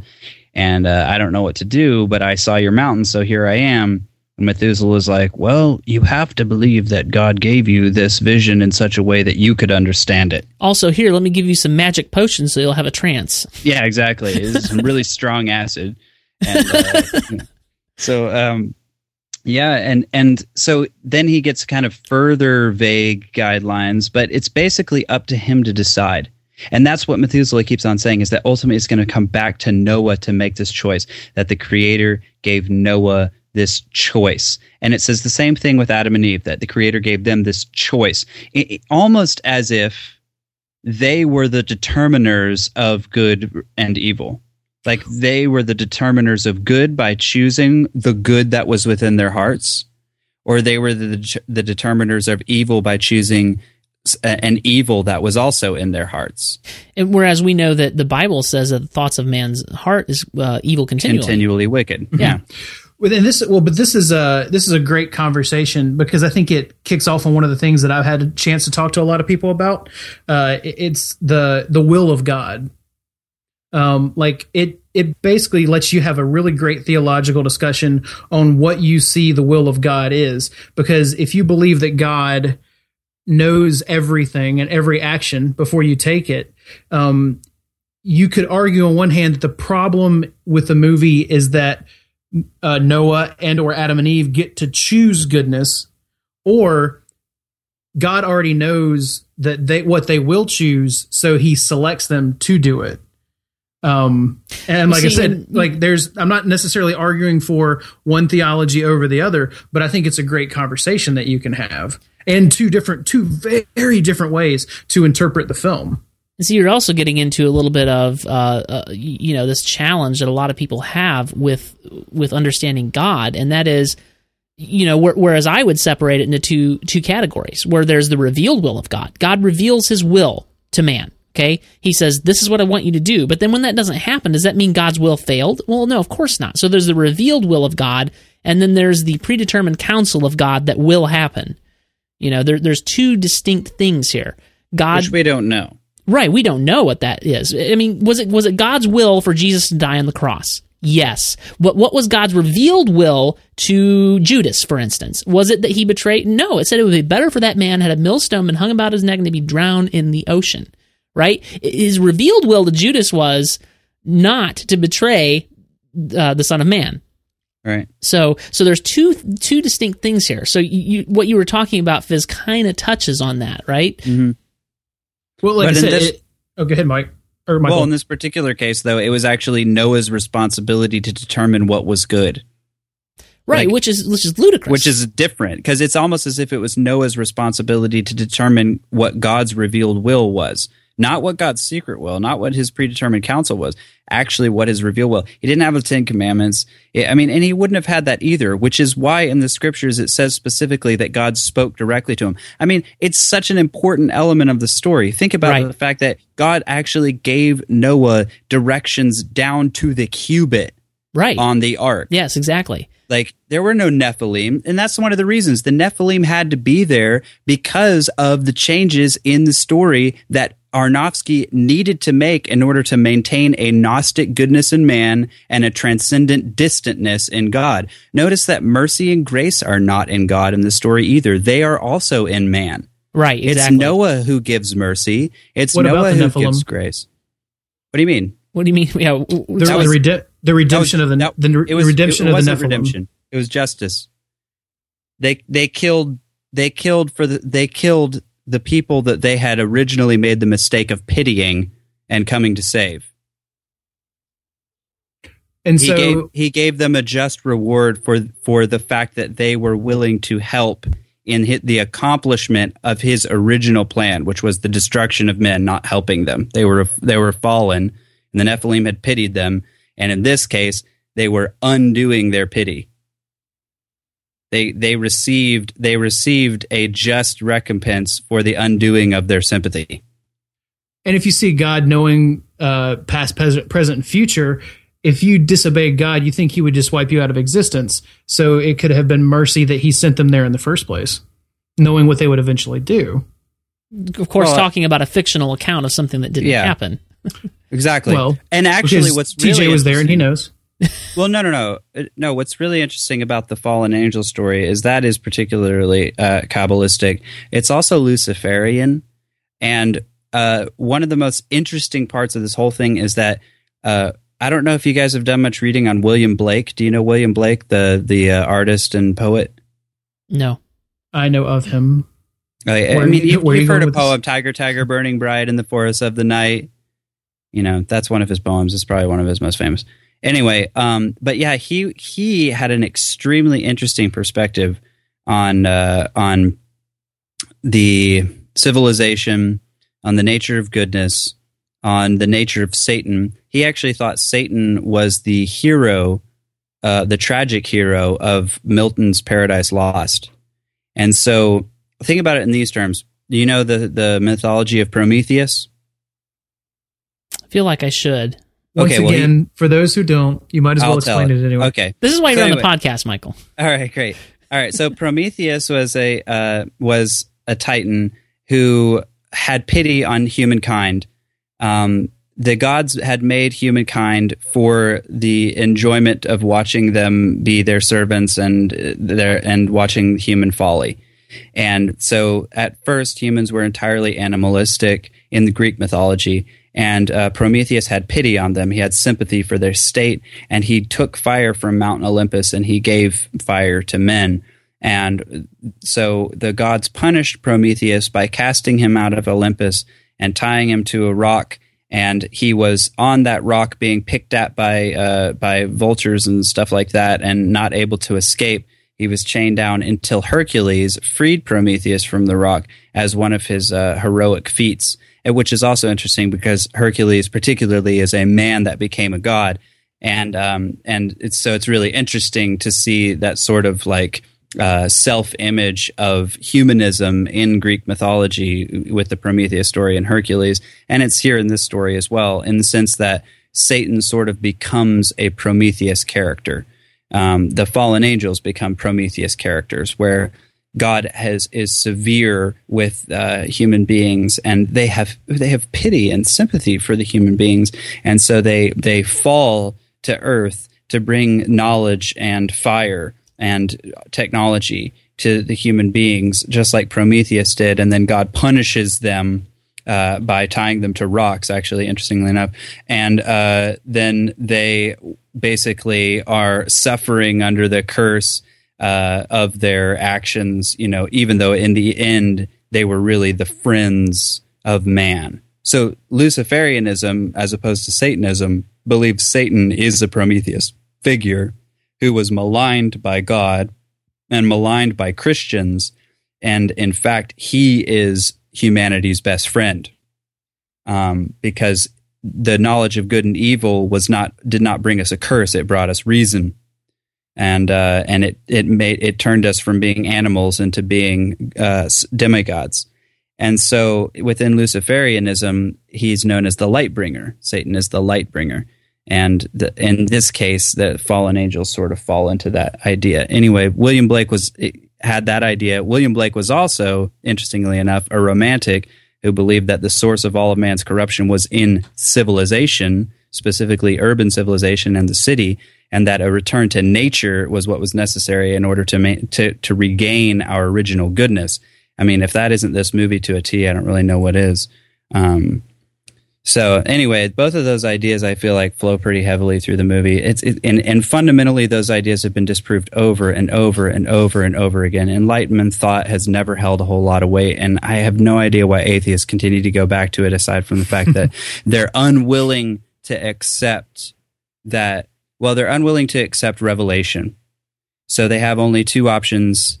One is reason, and the other is experience. And they flip-flop between reason and experience in spite of the fact that the incompleteness theorem of Gödel proves that reason is ultimately flawed as an attempt to achieve truth. And any number of philosophical failures on the empiricist experience front should cause them to lose hope in that side as well. But they don't. They continue to go back to those and continue to reject revelation. There's no revelation in this movie. It's all reason and experience. That's how you achieve truth. And those are both fantasies. Those are both total fantasies. You can't achieve truth either of those ways, and even honest atheists would tell you that, But anyway. Yeah. Fizz? The end. No, this is like a episode of Movieology. Yeah. Well, and I like what you said about like the whole Lucifer theory, because I think one of the most popular things as soon as this movie came out was I had like 100 people link me or send me or text me or whatever that Gnostic breakdown of Noah by the guy that I have in my show notes somewhere. And that, it's a very similar thing. Like, from the Gnostic view that every time that Noah was listening to God, he was actually doing the wrong thing. He was trying to kill humanity. It was only when he listened to, or he had the snake skin and he was listening to the other side, the knowledge part, that he was actually doing the right thing. And I always found that very interesting until, once again, I talked to a Jewish rabbi and he kind of debunked most of that. But actually, when you were talking, it made me think of another question that I had for both you guys. Since neither of you were really big fans of the Nephilim. Yeah, that's a whole can of worms. Yeah. Well, I like I said, I know you weren't fans of the Nephilim, but seeing as how the Nephilim basically had one verse, and all it says in really that verse, at least in, like I said, the Old Testament, not taking into account any of the other Jewish writings, it basically says they were on earth. They went to the daughters of humans and had children by them. Like, if you were going to include them in the Noah story, how would you have done that? So the verse is that the sons of God saw the daughters of men, that they were fair, and they took wives of all which they chose. I have no idea where Michael's going to fall on this. I do not believe this refers to angels taking the and breeding with humans and producing offspring. I just don't believe that's what the text. I believe that's stretching the text to the point of breaking. Then what would you do? I think that what it's referring to is the godly line of Seth intermarrying with the ungodly line of Cain, and that what it's saying is the breakdown of any righteous line left in the earth. I don't think that you can take the text and say, oh, well, the angels came down and slept with women, and then we get these hybrid creatures. Like where do those even fit in the order of God's creation? Do they have souls that can be saved, or are they salvationless? They're nothing. They're nobody. They don't have a place in the order of God's creation, and it's just ludicrous. Well, and like I said, that's another of these situations where I think if you look at it from a fully Christian canon perspective, it doesn't make a whole lot of sense. And I can understand why people would have a huge problem with the Nephilim. But if you look at Aronofsky coming from a culturally Jewish background, taking into account sources like the Book of Enoch, where it talks about them being giants who were angels from heaven that were smitten with the beauty of women, et cetera, I think there's a lot. It makes them a lot more sense that they were angels fallen from heaven, which is why I don't have a problem with the Nephilim. That, and because of some other things they did in the movie. But Michael, what would you have done? What would you have done if you included the Nephilim at all? Would you just skipped out the Nephilim part? Yeah, I wouldn't have included them at all. I don't think they're terribly important. I mean, I would have the way I would have included them, and he didn't do this, which was again kind of annoying to me. But things were just different at that point. He had some elements of this as sort of like the new Earth being a lot more fertile. And there being a sort of like magical time elapsed quality to the soil and the water and everything like that. And that's fine. I have no problems with that, because I think that the earth would have been much different before the flood. Absolutely. And I think people were obviously different before the flood as well. I mean, 900 969 years old, and Noah was like 600 when he started the ark. So the idea of there being giants and just better genetics, like that all makes total sense to me, that the human beings would be bigger, stronger, smarter, longer living in general, because their genetics would have been a whole lot closer to being perfect than ours. The fact is that over time our genetics are getting more and more and more and more diluted, and I would say we evolve, that, right? Well, that's what you're describing, Michael, is exactly why I have trouble with the theory of evolution. What do you mean? We're devolving. Right. Yeah. Anyway. Yeah. Well, there is evolution going on there in that there is speciation, but speciation is always a narrowing of genetic material, Exactly. never a broadening. Precisely. So, anyway, so you read this verse, is now it came about when men began to multiply on the face of the land and the daughters were born to them, that the sons of God saw that the daughters of men were beautiful, and they took wives for themselves whomever they chose. Well, specifically connected to that, you have the Lord said, my spirit shall not strive with man forever, because he also is flesh. Nevertheless, his day shall be 120 years, meaning God is looking and saying, things are going south. So I'm not gonna allow these men to live for a millennium anymore, because like they're evil, and so I'm gonna cut their lives short, so that I don't have to strive, so that my spirit of life does not have to strive in their fleshly bodies anymore, for as long. And then it says the Nephilim were on the earth in those days, and also afterward when the sons of God came into the daughters of men. So there is a connection there as far as a timeline is concerned. But I don't know that there's a necessary connection that it was actually that the Nephilim were in fact the progeny of the sons of God coming into the daughters of men. It just says that they were on the earth in those days. So it's giving you a timeline for the deformation of the righteous line of Seth, which I would agree with you on that, and sort of the interbreeding that happened with the sons of Cain, and the fact that created a situation where people in general were worse. People in general were moving towards, the flood. They were moving towards wickedness. Yeah. So I was actually interested to get your take on that, because I hadn't talked with you about it before. And I know that in many ways we have similar, I guess you'd say belief systems or ways that we approach Christianity. But you're saying that you would agree that that's not necessary, that you don't see. Well, okay, so do you see that the Nephilim, not necessarily the Nephilim, but the sons of God, what is that referring to? That's what I'm trying to ask. I think it's just talking about the godly line of men. Okay. So kind of like what I said. The children of God, Yeah. And that at that point it would have been a whole lot more particular. You had Cain, the murderer, and you had Seth, the righteous son of Adam and Eve. Right. So all the children that flowed out of that, you would have had the daughters of men, the children of God. Like Cain was denied of God. He was rejected of God. Mm-hmm. And anyway, I think there are a lot of things, like, I don't think that the Nephilim, people have said they're aliens, that they're angels, they're demons, they're whatever. I don't really think that we could say one way or the other. It is a kind of a weird way of stating it, but the Old Testament is filled with weird ways of stating things. And I think that a lot of times there's significance in it, and sometimes there's not as much significance as we'd like to read into it, because we're just all fanatical about exotic, strange things. Like, there are 400,000 billion verses in the scriptures that are much more worth our time. But like, this Nephilim verse has gotten more track time than like pretty much any other verse in this section, because people are like, I don't know what that means. It's probably aliens. No, it's probably demons. No, I think it's like reptilian shifters.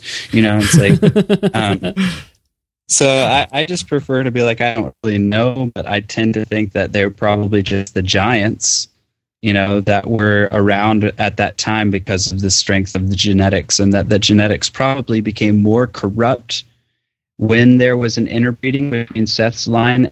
Obviously, in the scriptures, there's a connection between the spiritual degradation of sin and a tangible degradation in your genetics and in your body and in disease and in death and all these other things, curse, of creation. So it makes sense that at the beginning, closer to the fall, you would have better genetics, bigger people, smarter people who are able to do things like build cities. Like, for instance, Cain went and built a city. Obviously, Aronofsky has a excess believe the original caveman-like creatures that he calls, prehistoric man, was able to go and build a city without the help of supernatural beings like fallen angels. But the fact is, I think they probably were capable of doing it, and probably capable of doing it very early on. And I would imagine that the civilization that was destroyed by the flood was an beautiful, wondrous civilization on a level that Aronofsky had no conception of in this movie. really didn't like. Like, the only way that he could hate the civilization that was there enough to have God destroy it was for it to be basically all the things that modern liberals think are disgusting. Like, just like pollution and barbarism and meat eating and selling of women into slavery and all. And I'm not saying that a lot of those things aren't bad. What I'm saying is those are obvious. Those are easy. It's like Aronofsky can believe Noah is doing something evil. He's holding a knife over the head of a precious little baby, and yet somehow or another, the sophistication of abortion escapes to see evil. So. That was a really important thing that you just said, and you cut out like during part of it. Can you say it again? Yeah, I'm sorry. So Aronofsky is able to see the evil of Noah holding a knife over a beautiful, precious, newly born baby. Like, that's obvious. That's cool, and because it's so obvious, he's able to see the evil in it. But for some reason, the sophistication of abortion totally hides the evil from him. And I think that probably, if you were what you'd see, Tubal-Cain was not a warlord, primal, tribal, primitive, barbaric leader. He was I'm sorry, Tubal-Cain was a what? Skype, it's awful. I'm sorry. No, it's not your fault. It's Skype's fault. Okay. Well, Tubal-Cain was a skilled craftsman, a worker of metal, and an inventor of instruments. Right. The fact is that he was probably extremely sophisticated. He was probably the kind of person that Aronofsky probably likes hanging out with. Right. The men that God destroyed in the flood had built a civilization of such greatness that the dregs of it in Babel built a tower that almost reached the heavens. Right. Now, you got to think, like, that's just what was left over from what Noah's sons could remember from what they had seen of civilization before. Can you imagine? I mean, think about if we three were to be the only three men who survived from this civilization. Could you build an iPod? Could you make an iPhone? Could you build a computer? Do you know how to build buildings? I mean, we would become cavemen almost immediately. Yep. Because I don't know how to do anything. So you think about the technology and the civil. I guarantee you it wasn't a bunch of primitives running around and beating each other with rocks. I guarantee you they achieved some extraordinary sophistication in their ability to kill one another, and some extraordinary sophistication in their ability to hide how wicked and evil they truly were. Noah saw it for what it was. God saw it for what it was, but we probably wouldn't. And that's why Aronofsky had to make it obvious, and that's how I is too. Skype is really annoying me. Yeah. I'm sorry. No, it's all right. Yeah, I agree with what I was able to understand, which you got pretty good there, except for the very last part where you were kind of cutting out. But I completely agree. Like, I've often wondered, like, in fact, I've thought whether it's an exercise in fun is the wrong word, but I've often speculated, like, what was civilization like before the flood? And in many ways, what Aronofsky portrayed was so primitive. Yeah, I mean, it just doesn't make any sense to me. I don't believe it. Yeah. You live for 1,000 years and you don't think you're able to achieve something greater than that? Right. I mean, it's kind of like, and God scattered the language at Babel, right? And so they didn't have the language scattered before the flood, and they lived for a long period of time, and you're telling me that all they could do was throw rocks at each other, I mean, and that's how they killed each other? I mean, I don't know. And I love the point you made about abortion and how, you can hold the knife over the baby and you can see that as being wicked, and that's why Aronofsky put it in there. But the sophistication of abortion is completely lost on him. One of the things that really bothered me was this idea that Noah told his son, we don't kill the animals. They've forgotten the creator, and they think their strength comes from animals, and we don't kill animals. We're vegetarians. Blah blah blah. But we, even just saying we don't kill animals, we know that that's false. Because what's the first thing that Noah does in the biblical account? What's the first thing that Noah does when he gets off the ark? He sacrifices animals to God. Like this is what God has told them to do. It's you kill these animals and you sacrifice them to me. You shed the blood of these innocent animals for your sins. Yeah, but not for food. maybe not. We do know that God said shortly thereafter that all meat, all flesh is given to you for food, right? And so we know that whether that was I'm confirming this concept or whether that was a new concept, we don't know. But we do know that the idea that man doesn't kill animals is ludicrous. Yeah, but to kill them in a ritual sacrifice, as Fizz was saying, is probably a different thing than killing them for eating them. And I don't even necessarily have a problem. If you want to think Noah's a vegetarian, go ahead and believe it. That he killed animals for ritual sacrifice, yes, probably, definitely. And sometimes, some sacrifices, there was eating involved. Obviously, the Passover sacrifice, you ate the lamb that you sacrificed. So, I don't really know. But still much later. Yeah, that was significantly later. Yeah.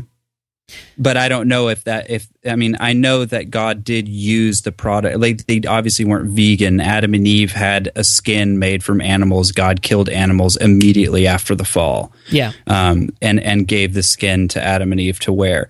So there was definitely a usage of animals, of dead animals after the fall. But it was clearly a consequence of the fall. Like, it wasn't to be taken lightly. Sure, no, I agree with that. Yeah. I imagine being in the garden was a lot like The Simpsons depicted it, where you could just a pig could walk up and you open it up and there's bacon. A side of bacon. Yeah. It's like the restaurant at the end of the universe where the cow comes to the table and asks you how you would like him to prepare himself for you. That's weird.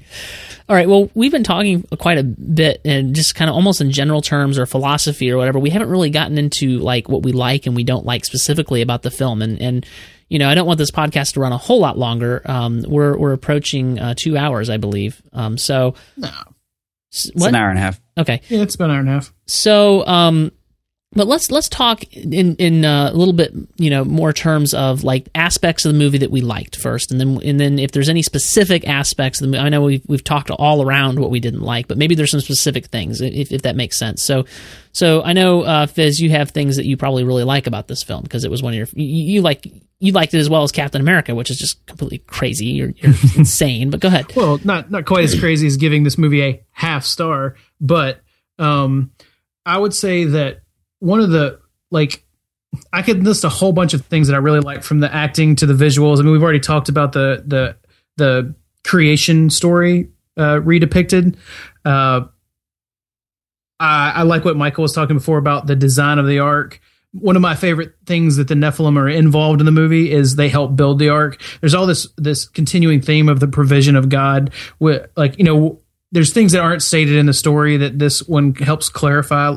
Well, not clarify, but creatively asserts. Like the seed from the garden that gives them the lumber, the stream that pops up that gets all the animals to come, the putting the animals to sleep, the concept that once people realized the flood was going to happen, that they would probably be attacking and trying to get on the Ark, no matter how that happened. There's even Jewish stories about the animals coming out and defending the Ark.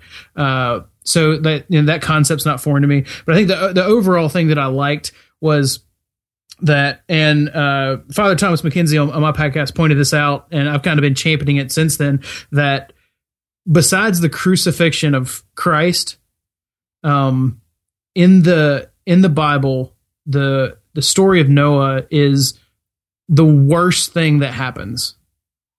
All of humanity minus, well, depending on once again how you interpret it, like 6 or 7 people die. That's awful. And this brought that narrative to me to life. It made me understand what it would look like having to wrestle with the concept of the sinfulness of man. It made me wrestle with the concept that, what justice really looks like from an eternal perspective. And it made me realize that Noah is not the white-bearded, smiling, from the side of the Ark kind of character. Lots of people who go to war or experience like the death of a family member or a friend, or, or in the wrong place at the wrong time and see someone killed in front of their eyes, like they are often scarred for life. and Noah had to emotionally deal with almost the entire extinction of the human race. And I think Darren Aronofsky visually showed that in a powerful way that I will not forget. Okay. That's what I liked. Michael Minkoff? Are we talking about what I liked? Yes. Yeah, I liked the set design, costume design to some extent, although we've already talked about how it was a little annoying how barbaric and primitive they were because of his evolutionary perspective, but I'll forgive that for the time being. It was still brilliantly done. It was a cohesive image. It was well done directorially. It was edited well. The music was pretty good, aside from a couple of over-the-top numbers. I thought that the scene, the creation account particularly, was really cool. I thought it was really interesting, the scene where he talked to her and said, that Shem is possessed by desire and Ham is covetous, and Japheth is a people pleaser, and you would do anything for those boys. And that whole scene I thought was really good, where he was talking about how sin was in them as well, and wickedness was all throughout humanity, and that there was a necessity for punishment, et cetera, et cetera. I liked that was made explicit and that was given flesh. I liked the arc design, the flood, the actual action of the flood I thought was really good. And I thought it was well acted, you can't fault Russell Crowe's performance or Jennifer Connelly or any of the other people. They did a good job. Overall, like I said, what's good about the film is Aronofsky, and what's bad about it is Aronofsky. It was cohesive to his vision. I just think his vision is a distortion of of what's true. But and it's not just a distortion of the account. I think it's actually a distortion of what is true and good as far as the story is concerned. I wouldn't have a problem necessarily with the story, with an adaptation making changes that to the externals or the superficies of it, but I felt like that there were some fundamental things that were tweaked, but we'll save those for the dislikes. Yeah, and I really have very few, but I do agree. Like, the design of the arc was pretty good. I don't know that I've ever had a really good picture in my head of what the arc really was like, other than the Sunday school vision, which I've always known really is kind of like, whatever. So I thought that was a good aspect of the film. And like I've already said, I really liked the realism of, and the de-Sunday schoolification of the realism of that death, that people were drowning, that the fountains of the deep were opened up, and, kind of, you can kind of hear the, like the awful wailing sounds of the people as they're dying, and people clinging to the ark and stuff. And, I thought that was very good and very powerful. And it really, despite the fact that I have complaints with the primitiveness of the, as you say, Michael, and kind of the evolutionary standpoint that comes from, where of course man was much more primitive because we're progressing and not degressing. But aside from that, like, it really did give a good sense of the wickedness of man. Like, it really, you didn't have any trouble believing there was a reason why God wanted to wipe these people out, because they were just completely and totally given over to wickedness. I think that was, a little bit of the bad aspect of the film and a lot of the good aspect of the film. Mm-hmm. Russell Crowe really was phenomenal. It's really kind of sad that this is such a missed opportunity, in my opinion, because if the film had been directed and written differently, I would have enjoyed it so much more, because the cast was pretty good. Especially Russell Crowe was really good as Noah, I think. So those are really the only things I can come up with that I like about the film. I'd say it's hard to say it was a missed opportunity. What was that? $320 million worldwide? I don't mean missed opportunity in terms of money. I mean missed opportunity in terms of telling a really good story. He means a missed artistic opportunity, right? Of a missed opportunity on many levels. Money not being one of them. The film is done well with money. I'm not talking about that. That's not the way I evaluate films. And I want to talk about that too. It's annoying.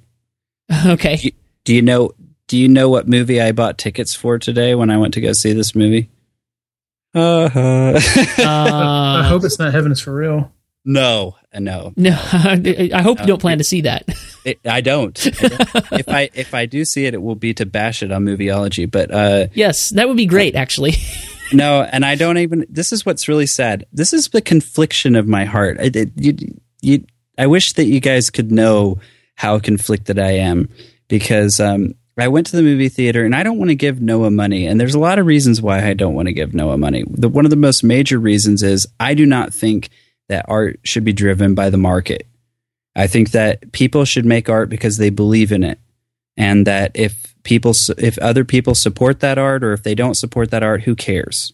Like, that shouldn't be in the initial priorities of why you make a piece of art. I think it should be about the artist trying to fulfill his own vision. I agree with that.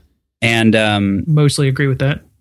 But I think in the movie industry and the music industry has basically been taken over almost entirely by this market-driven, distributorship idea.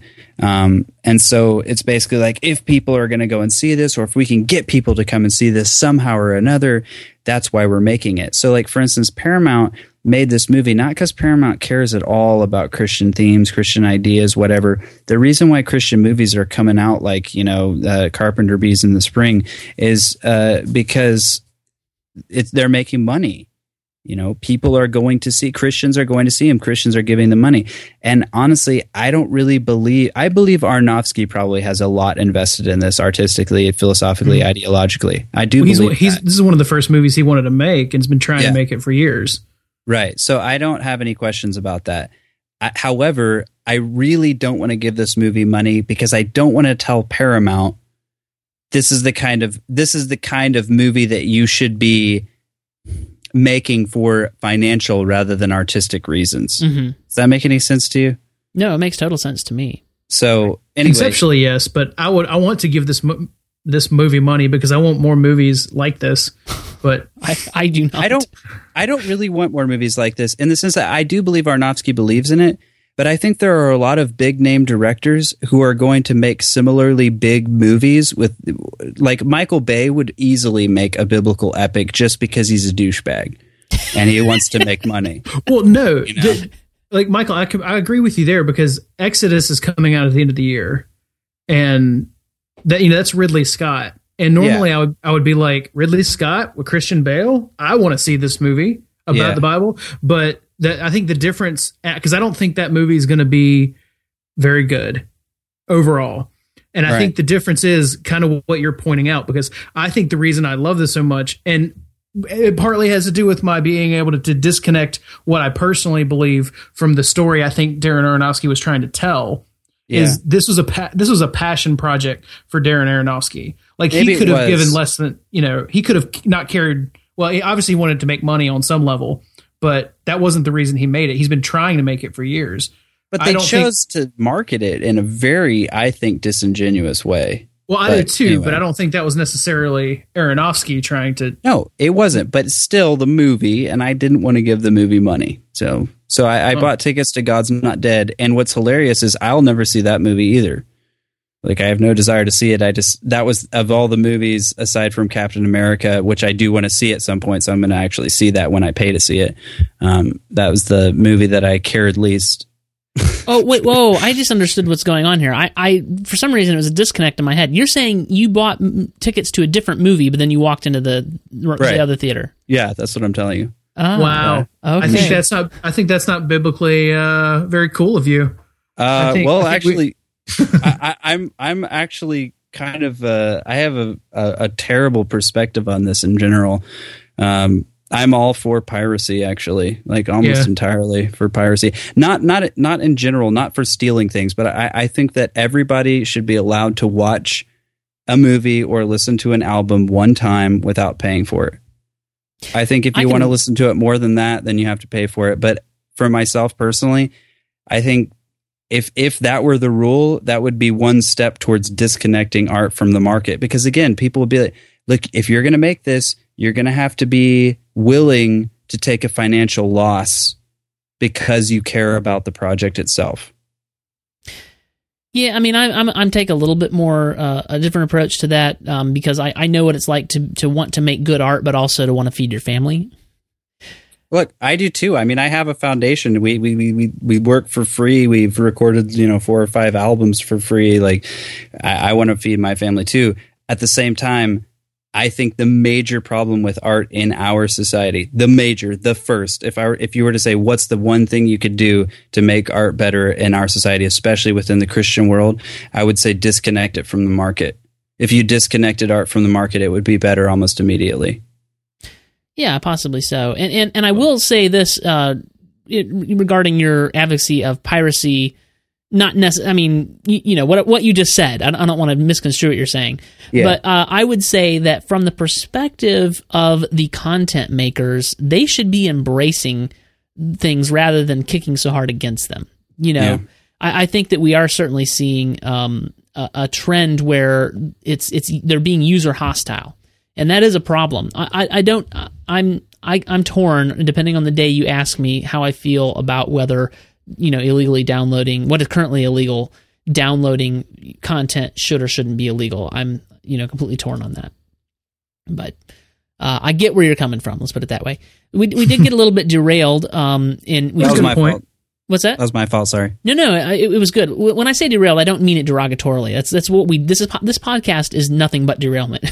Oh, okay, that's good. I'm perfect for this place. But I do want to get back to we talked about what we liked specifically. Now let's talk specifically. Even though we've been talking a lot about what we didn't like, we've been talking kind of philosophically about it. Let's talk about specifically anything that we didn't like, because I think there are 2 levels that we can evaluate this movie on, and we've been talking about the one level of evaluating it against Christianity, since it is a Christian story. But I think this movie fails on other levels too.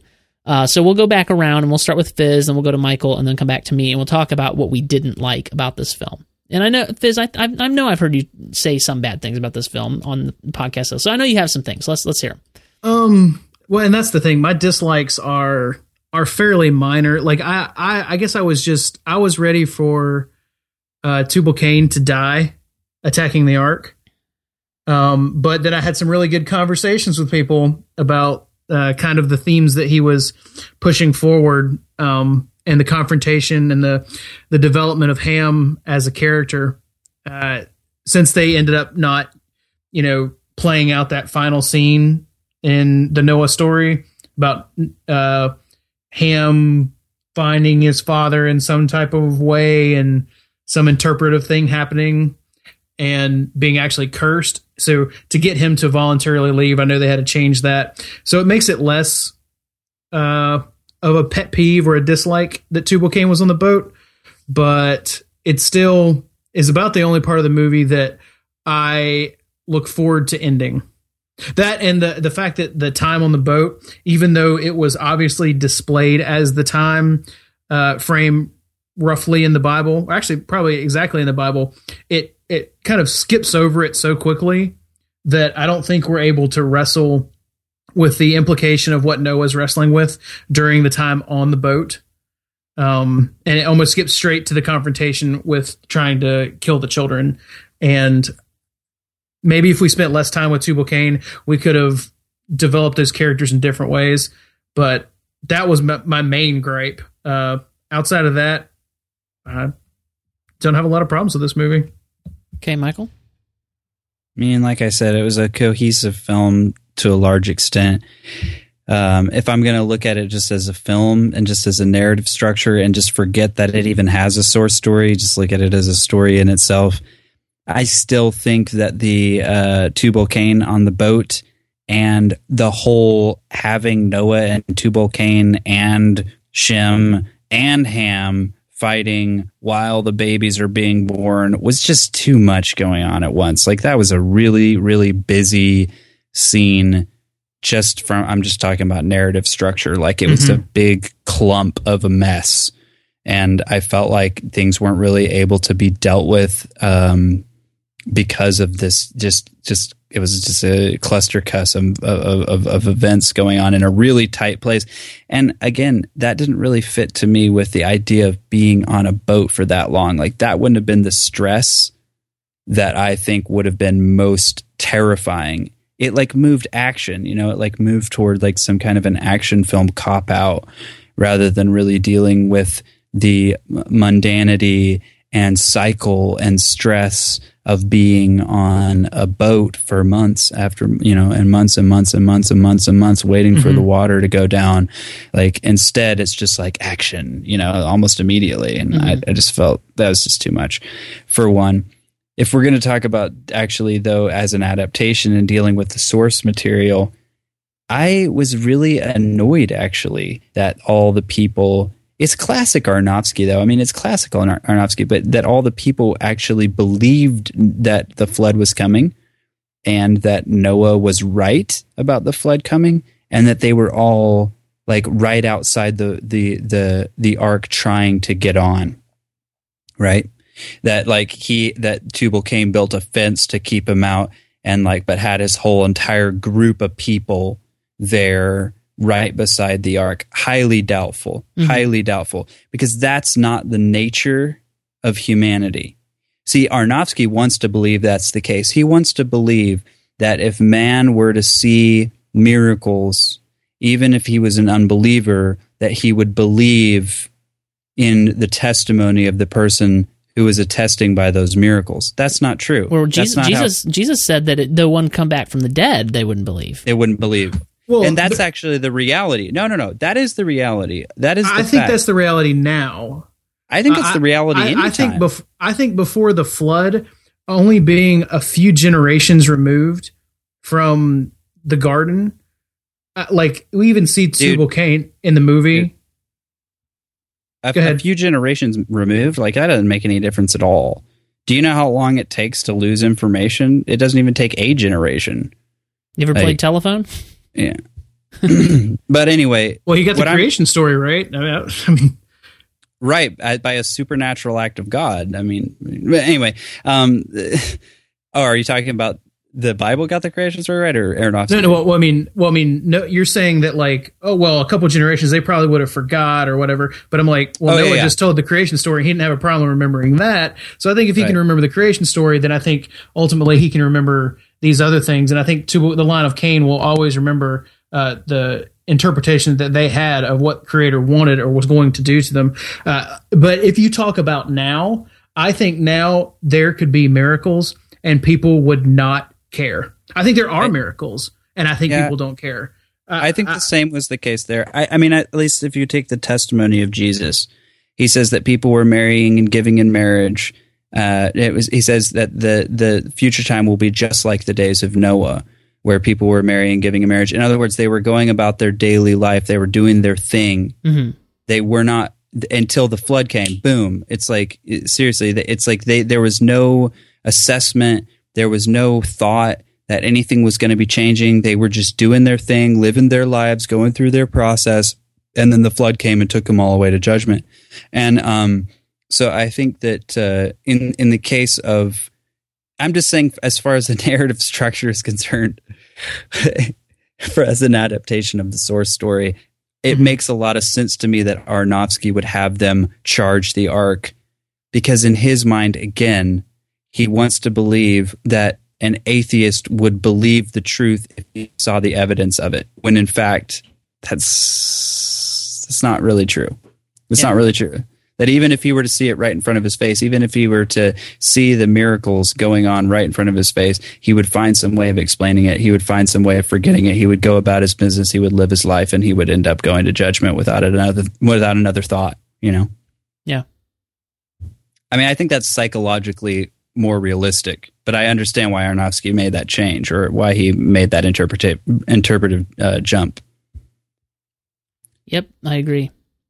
Fizz, I know you don't, but no. I mean, like I said, I feel like I'm 93% there with Michael. 93 and a half. Yeah, on that point, I just it's once again, it's not a hill I'm going to die on. Okay. No. All right. So I want to talk about a few of the things. If you were finished with things you didn't like, Michael. I could go on for a lot longer. I mean, along the lines of the, as an adaptation and compare it to the source story. But I think most people are going to be able to figure that out. Okay.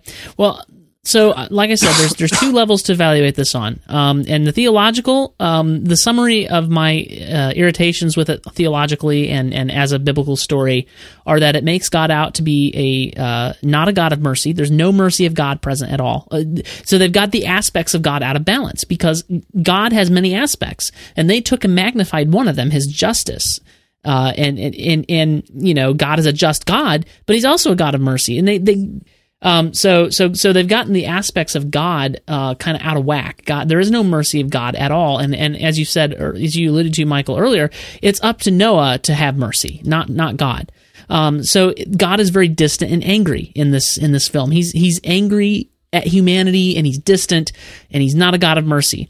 God is also inscrutable and unknowable, but we know that God spoke directly with Noah and told him exactly what was going on. But in the film, he's inscrutable and he's unknowable.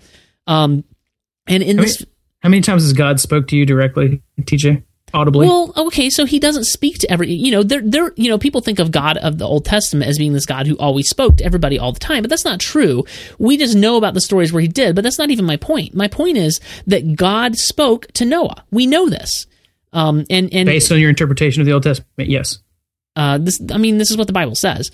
So those are my frustrations there. Noah was made out to be not a righteous man, but bloodthirsty and vengeful. But we know that the Bible calls Noah a righteous man, and that he was doing what God told him to do. He wasn't out for blood; he was out to do what God told him to do. And it calls Noah a preacher of righteousness. The Bible does. So they've gotten Noah's character out of whack. There was a perverted sense of the dominion mandate where, because basically Tubal-Cain was quoting to God the dominion mandate, that made Tubal-Cain evil. The dominion mandate was made to be an evil and a bad thing, where man's supposed to have dominion over the earth, but that was the problem, that Tubal-Cain was made out to be bad because he was taking dominion of the earth. And then Methuselah was this magical man, and he was a good man, but he was killed in the flood. Anyway. I wish you would have just stopped point for point so I could have given you a different perspective on everything you just said. Because if those were the ways that I saw any of those things that you just said, if I think any of those things were actually the way that I perceive them in this movie, they would totally be dislikes for me as well. Okay. Did you have specific points you wanted to refute? I don't believe God was not shown as a God of mercy. What was the second one? God is distant and angry. I don't think God was distant and angry. I think God was actually very present, and there was a theme of provision from God throughout the movie. What was the next one? God is inscrutable and unknowable.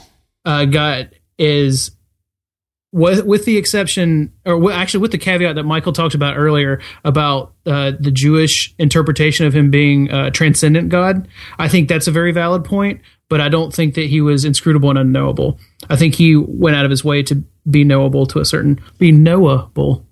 But he left Noah to his own devices to figure out what he meant. That was pretty inscrutable and unknowable. And Noah could have gotten it wrong, or because he didn't communicate with Noah. This is what we Noah talked about. Actually did get it wrong. Yeah, that was the thing. Right. We talked about this earlier. It depends. If you take a look at what your belief of the will of God and how he sets things in motion. So, like I said, I saw that differently, and I think it's easy to see it differently, but I understand if you saw it that way, then that would have also been a dislike of mine. Okay, my next point was Noah was not made out to be a righteous man, but a bloodthirsty and vengeful man. I would not consider him bloodthirsty or vengeful. I would consider him holy, not holy like HOLY, but WHOL. Fully. Yeah, fully zealous to serve the will of God as he understood it. I did not see him. So he was committed completely and totally. I thought this was where we were going with this, to God's justice in the movie. To God's will, which he saw at this time was justice. Okay. And I thought it was actually commendable, because I think a lot of people, I wish more people, if they really truly believed in what they believe, had the scruples that Noah had to follow what he thought the will of God was. Because everyone else on the boat was like, oh, let's just stop and let people on. It's awful that they're dying. And he was like, no, it will not happen. And I see, if you use that as an allusion to Christianity today, I think it's a pretty telling allusion to the like I said, pet peeve, but the people's lack of actual follow through with their faith. The words, not the actions. But Noah totally believed what he believed, and he did everything, even against his family and against rationale. And I think we see that alluded to in other stories in the Bible.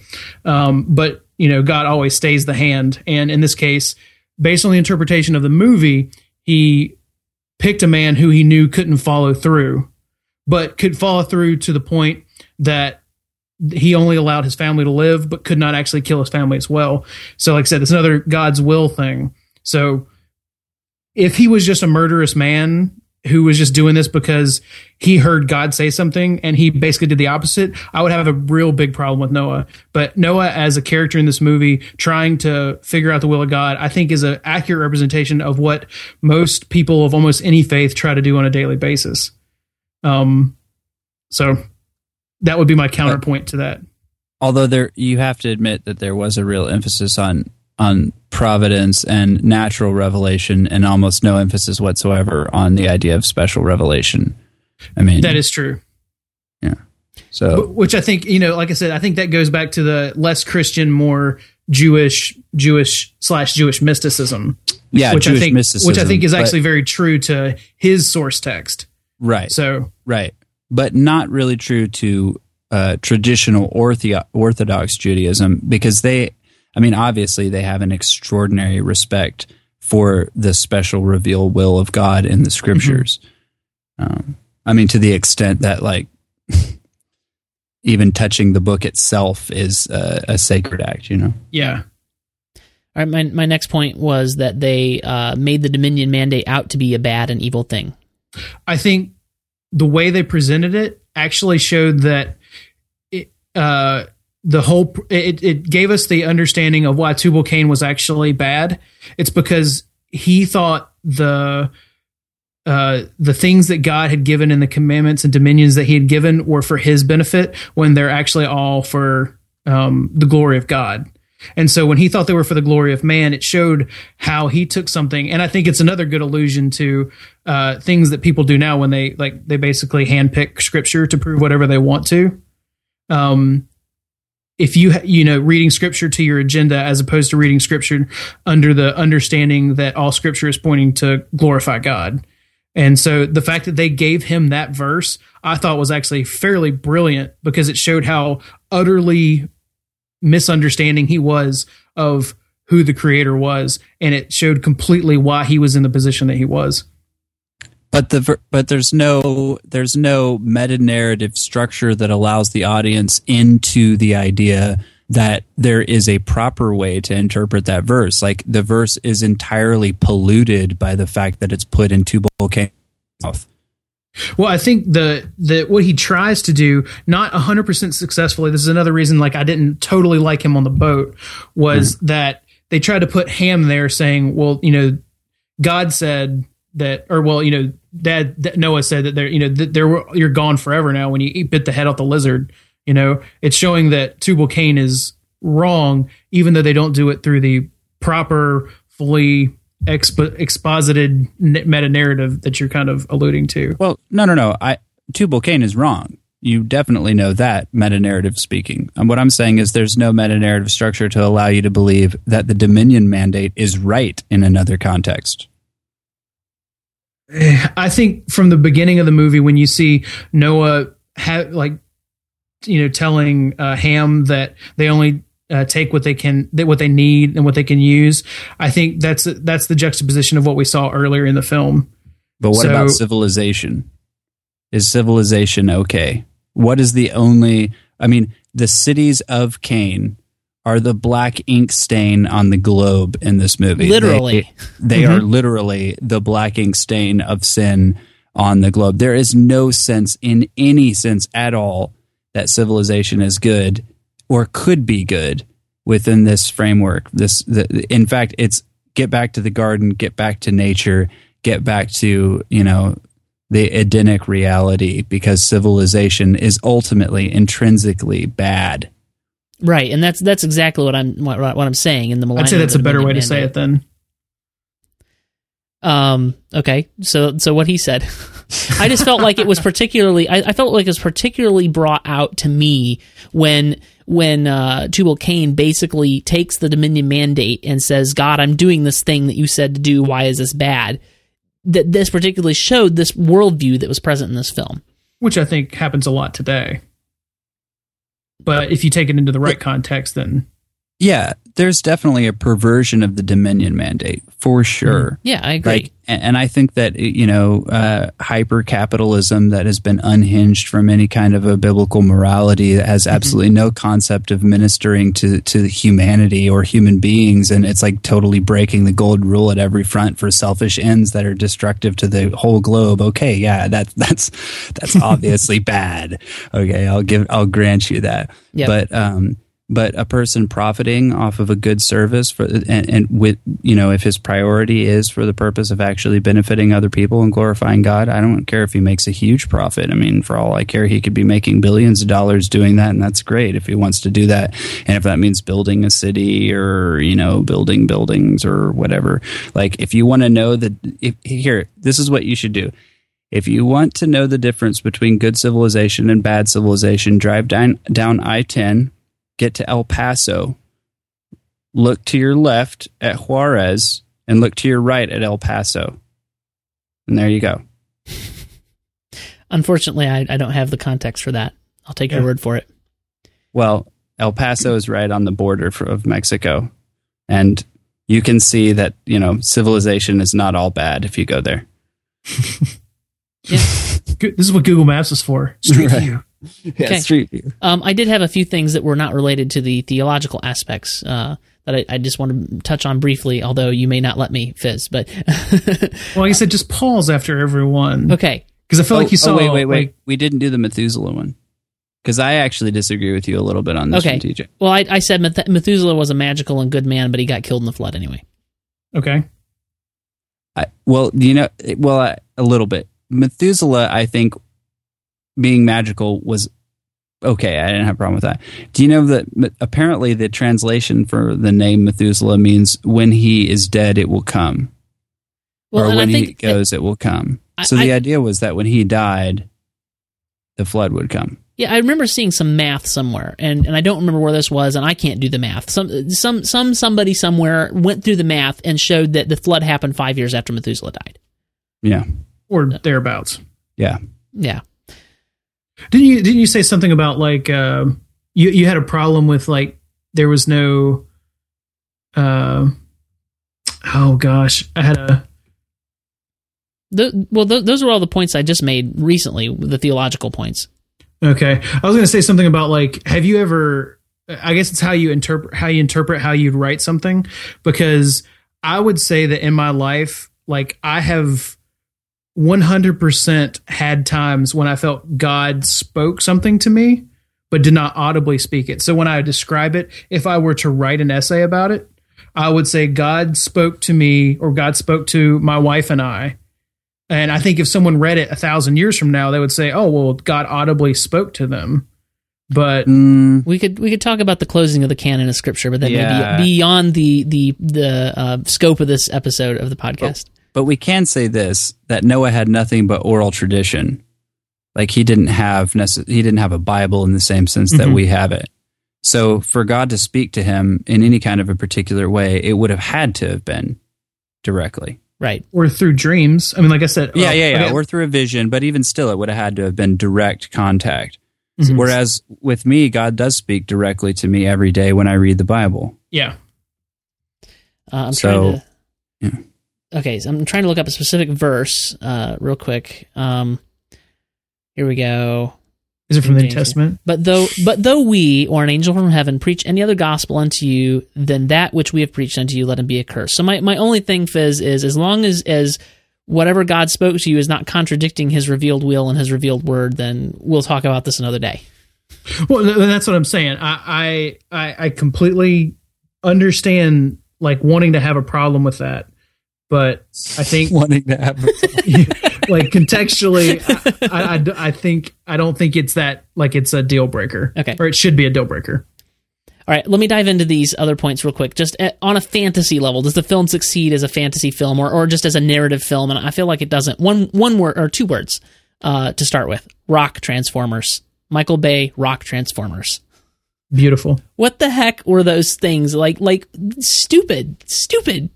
I expected, even though I don't believe that the Nephilim are descendants from angels or whatever, whatever the popular modern opinion of that is. I expected some sort of version of that to be in the movie because that's a very popular opinion, right? That there's some sort of spawn of angels, But what the Rock Transformers were just not what I was expecting at all, and I just thought they were silly and pointless and stupid. Maybe like Rock Transformer Gumby spiders. Something like that. All right, so that was point A. Next, Tubal Cain. The whole Tubal Cain plot was completely pointless. Like it didn't really serve any purpose in the film at all, and especially him being on the Ark. Aside from it being contrary to the source material, like it didn't go anywhere. It just didn't go anywhere, and he's gonna kill Noah, and I don't know. It just didn't amount to anything. It didn't do anything for me. It was pointless. I'm pausing to see if you wanted to give any refutation, Fizz. No, I feel like we've already talked about this throughout the show. Methuselah. Go ahead. There's one thing I think they did do well, which is that when Ham killed Tubal Cain, and Tubal Cain kind of gave him the snake skin and said, "You are a man." There was a very clear connection between the blessing of Noah and the blessing of Noah's father to Noah with the snakeskin, to where it was almost as if Tubal Cain was passing on the line of Cain to Ham. Right. In that moment. So that's one thing I will grant them. If they had put that at some other point in the film, I would have been way better. But yeah. All right. So Methuselah living alone on a mountain. So how exactly? Where did Noah's father come from? If the guy's living alone on a mountain, this doesn't make any sense. Well, he's the longest living guy. Maybe his wife's already dead. Yeah, but why was he the only one up on a mountain? I just don't get it. It's where he lived. Yes. He was a mountain mystic. He was like a mountain shaman, like Zarathustra or something.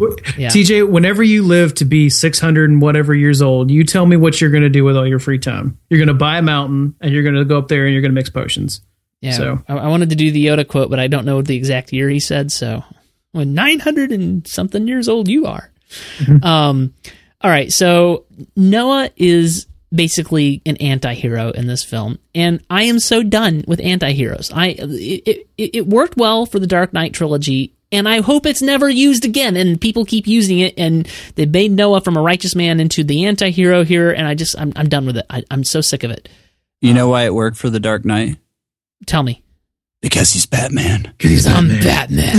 Yes. I wouldn't really call Noah the anti-hero. I'd call him either the reluctant hero, or the troubled, or the real hero. The not like the true, not the true hero, but Let me read you a paragraph that I wrote about this. Noah's motivations make no sense. I've already read it. Okay, we don't really get to know him or identify with his perspective throughout the film, and we get to know his family even less. Noah is a terrible protagonist. He's trying to kill everyone so that the animals on the earth can be at peace with no one to disturb it, and he made terrible mistakes that cost many people their lives.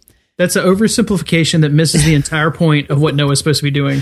The reason Noah does all these things is because he feels God tells him to, which I think is a very righteous and awesome reason to do anything. Unfortunately, I think he's wrong. But I think you're both mixing, though, your religious, philosophical, theological perspective. Because right now, if we're just talking about Noah as a narrative structure, it was fine. You can't fault Aronofsky as a screenwriter on this one necessarily. You could in a few places, but as far as Noah's overall character arc, I thought it was totally competent writing. I guess, I didn't, but maybe I am having trouble separating it. I don't think I am. I feel like I would hate this film just as much, even if it weren't based on the biblical story. No, I followed his character arc. It showed every reason why he changed. He had a defining moment, and then it changed his view on things. But it was subtly acted. I thought there was a good bit of nuance in it. I don't think that they left him totally undeveloped or without motivations. The motivations were definitely there. And I mean, the spirit of it, like, honestly, like, my wife was crying when Noah's nameless wife, forgave him in the end and brought him back. Like, now, and I can totally understand, like, both of us, my wife and I, driving back, we talked about it. We're like, I can totally understand if you just separate it from the scriptural account altogether and you're just taking it as a narrative structure. It was moving at points, and there was definitely skill in the way they put together the characters and the way they wove the story. See, and I was never moved during any point in the film. Probably because you were so annoyed, though. So that's the thing. No, I don't think so. Because I went to the film expecting to not like it theologically, but to like it as a movie, and I didn't. I just didn't. Yeah, I was completely moved when Methuselah touched Illa's belly. And I was like, that was so stupid. It's so stupid. Well, I guess never mind. I won't get into that. All right. I guess never mind. My biggest complaint narratively, since we do know the basic story, the film should have been more about exploring the characters. And like, I know, Fizz, you're going to say, well, it did explore the character of Noah and look at the character, but I felt like I only felt like there was a surface evaluation of what was going on. Like, we didn't explore the characters, not really. People just kind of were the way they were. Noah maybe had the most character depth, and he felt two-dimensional to me.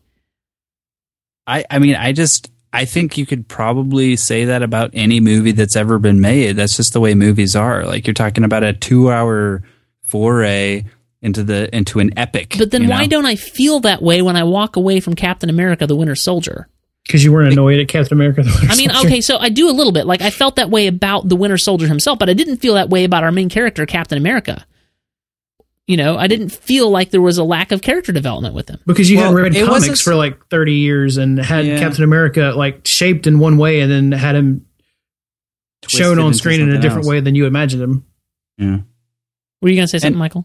Yeah. I mean, I think it has a lot to do with the fact that you probably have less invested in the Captain America canon, and if they make some slight changes to him or whatever, if they flesh it out or whatever, you're not going to be as anti on it. But I mean, people are really passionate about a lot of these source stories, and in this particular case, I am very passionate about the source story, and so are you. Noah was not a likable character in the movie. Like, Captain America is likable. He's a hero. Yep. Noah is not a likable character. But he is sympathetic in a sense. I mean, if you look at his struggle and you think, if I were in the same situation, what would I be doing? Like, in that sense, you can say, wow, that would be so difficult. And you know what? I didn't even think you needed all the other Tubal-Cain killing of the twin daughter or granddaughter stuff in the story for it to still be an extraordinarily difficult story. Yeah. Because, I mean, if you're the man God chooses to build an ark so that he can rebuild humanity and he's going to destroy the earth, and you have to watch and hear it and are on a boat for months having to mull over that fact, that very, very, very apparent fact, I think that's going to split a man's brain in two. And if it doesn't, like, you're a hard-hearted bastard, Yeah.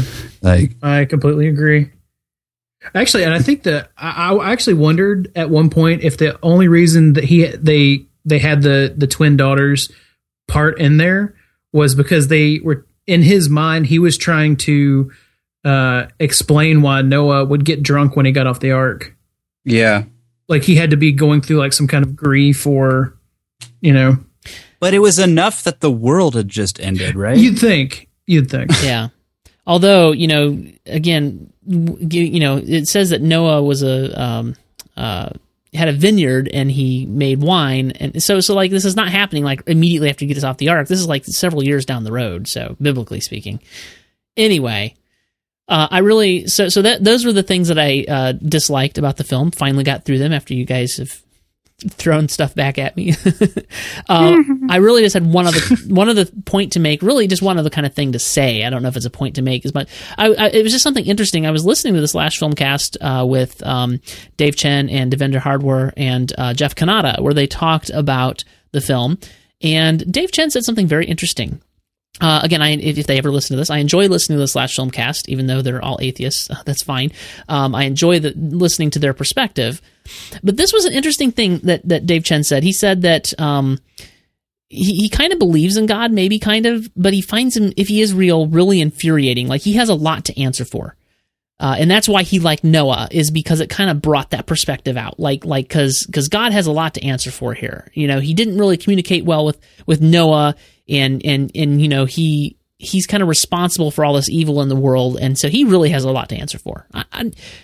Like that perspective is so foreign to me. I found it fascinating that he came away from Noah with that.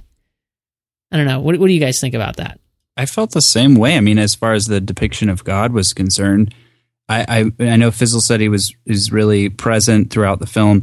I thought he was present in the sense of providence, but you can think of providence as a natural process.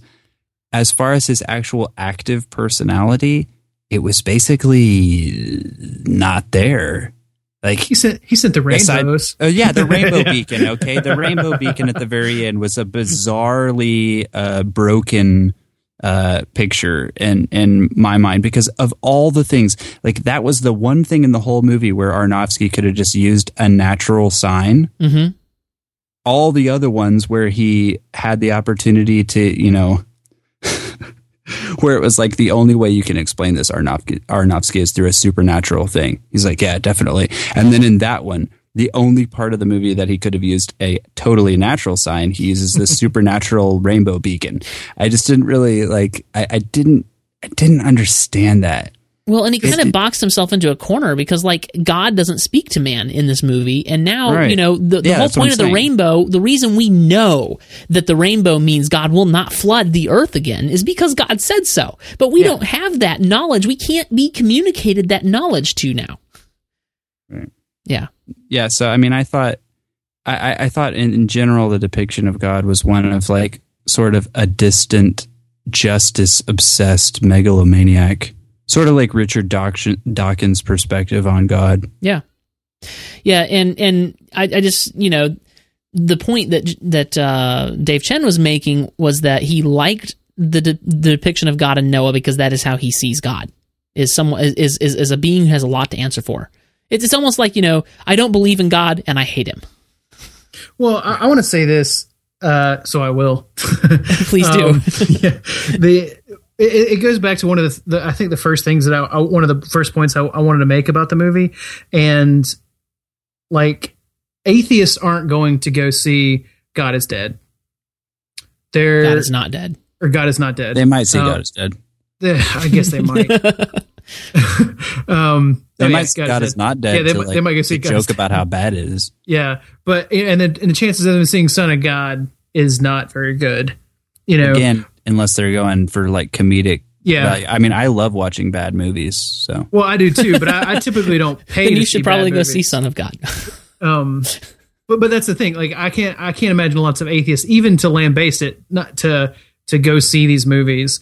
I can see them pirating them just to have a group, like, Mystery Science Theater kind of session. Yeah. So, but you know, they're not going to see these movies. The Slash Filmcast isn't doing an episode on God's Not Dead. No, never going to happen. And this movie, like I said, wherever you fall on the very vast scale, coming out of this movie, it creates conversation. It's one of my favorite things that, you know, I get to do. It's what, you know, Michael gets to do when he does movieology once or twice a year. And or you know, what we get to do in Real World Theology. I mean, this is what we do. We get to look at the things that are shaping culture. We get to talk about these movies with people. And I just love the fact that you had atheists going to see this movie and talking about their possible belief in God. I think that's amazing to me. I think that opens doors that I would never normally have open. And I'm not necessarily going to use it to prove to them, but it sure opens, like I said, it opens a door for conversation, and conversation can build relationship. And from relationship, there's amazing things that can happen. And I agree. I mean, Yeah, the only thing I'll say in response to that, and it's not that I disagree with you, it's just that I would say be careful not to get your emphasis off, because how does the Bible communicate it says the primary communication of God's will, of God saving people, is through the foolishness of preaching. Now, I'm not saying that it's not good to generate conversation. I'm just saying that what was the film Noah preaching? It wasn't preaching the truth, at least not from what I could tell. I think that, but it did start conversations about important topics that otherwise probably would not have been broached.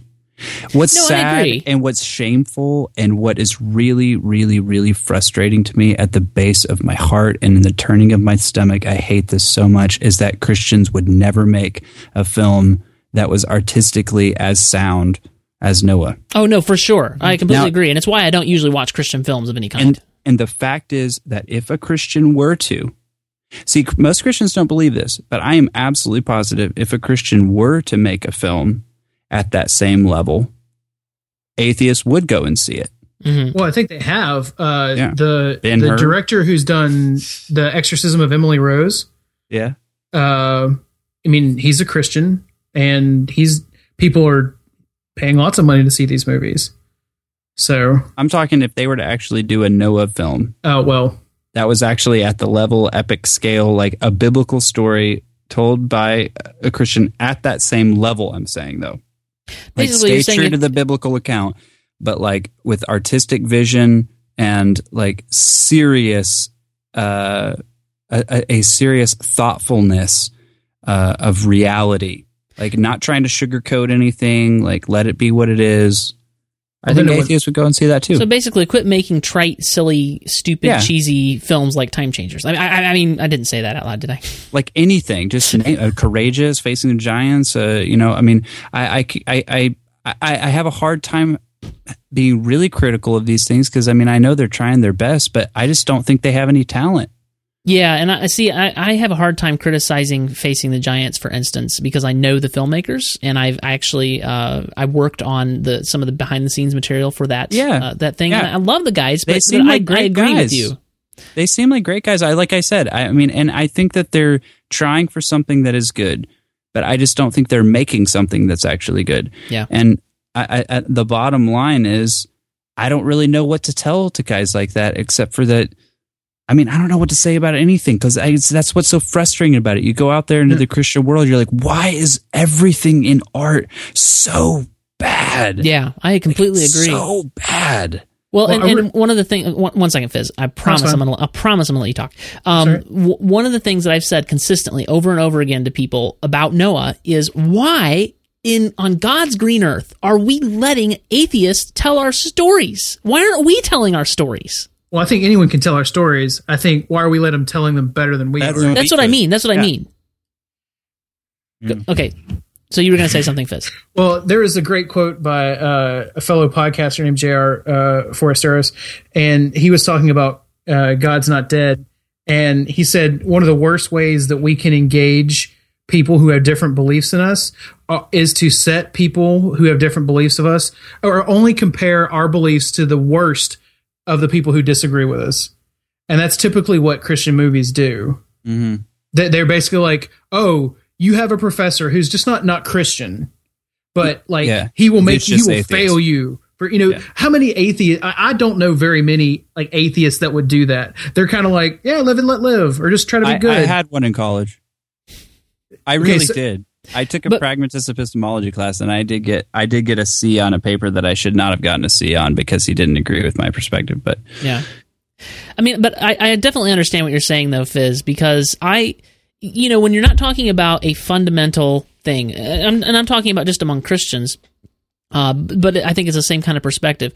I hold a view in Christianity, commonly referred to, I don't like the term necessarily, but it's commonly referred to as Calvinism.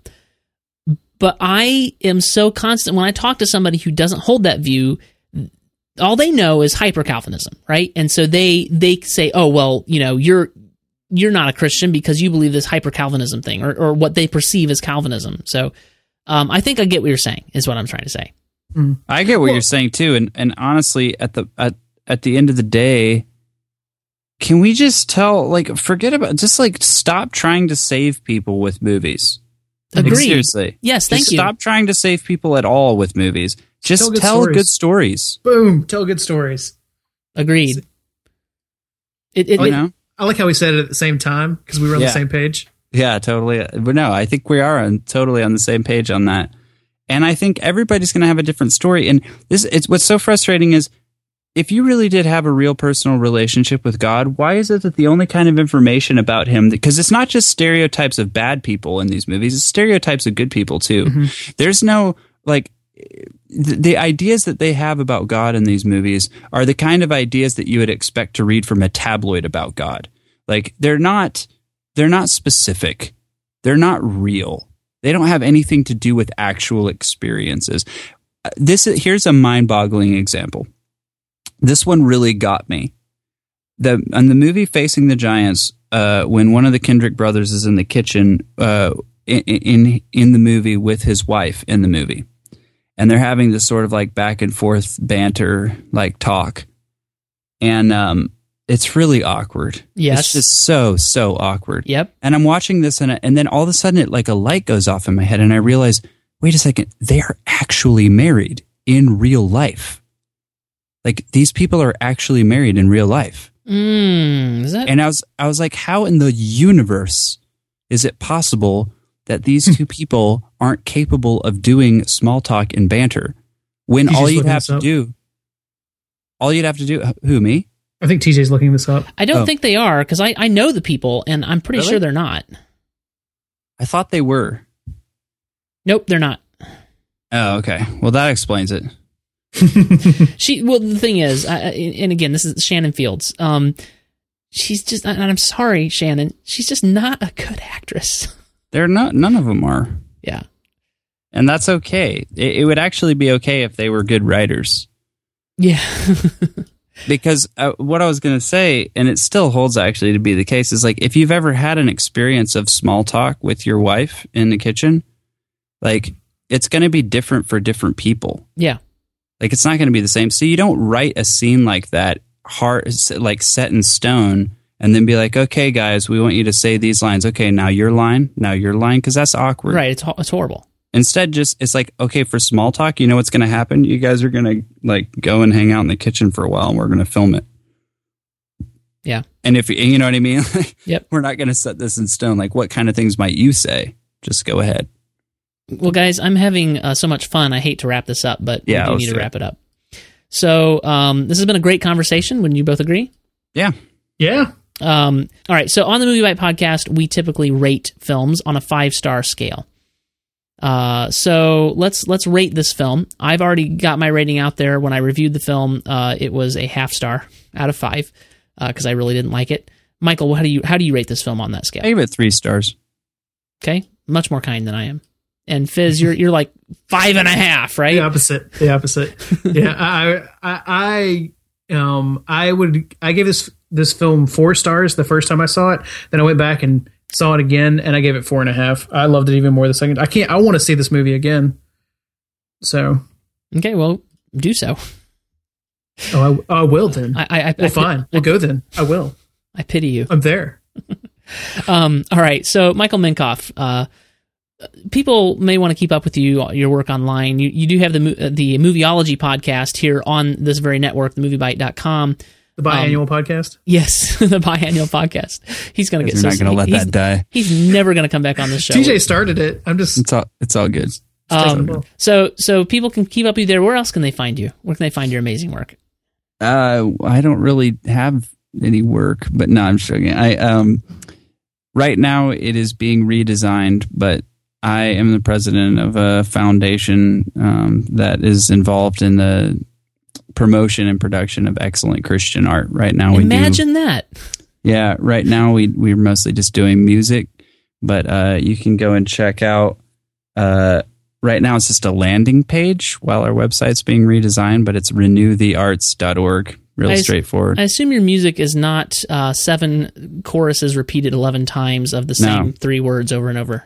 No, it's not. It's a lot of different bands. And, I record them here at our project studio in a retrofitted barn. So I'm not saying I've got multi-million-dollar facilities to make really highly polished records, but I think that our work is authentic. And I think that it's real. I think it speaks things that are, actually happening with these people. And I think it's a better representation of what's going on in Christian music, I think, than you'd find on, like, The Fish, for instance. Please, The Fish. Well, I think The Fish does fill a really important purpose. Like, if I'm on the verge of suicide and wanting to kill myself, like, it will get me suicidal, like, really quickly. So, small niche, a very important niche. Yeah, very important niche. All right, Fizz, where can people keep up with your work? You have a podcast and stuff like that. So tell people about that. Mostly stuff like that. You can go to realworldtheology.com. That's REEL worldtheology.com. Check out the podcast. We're on iTunes. We're on Stitcher.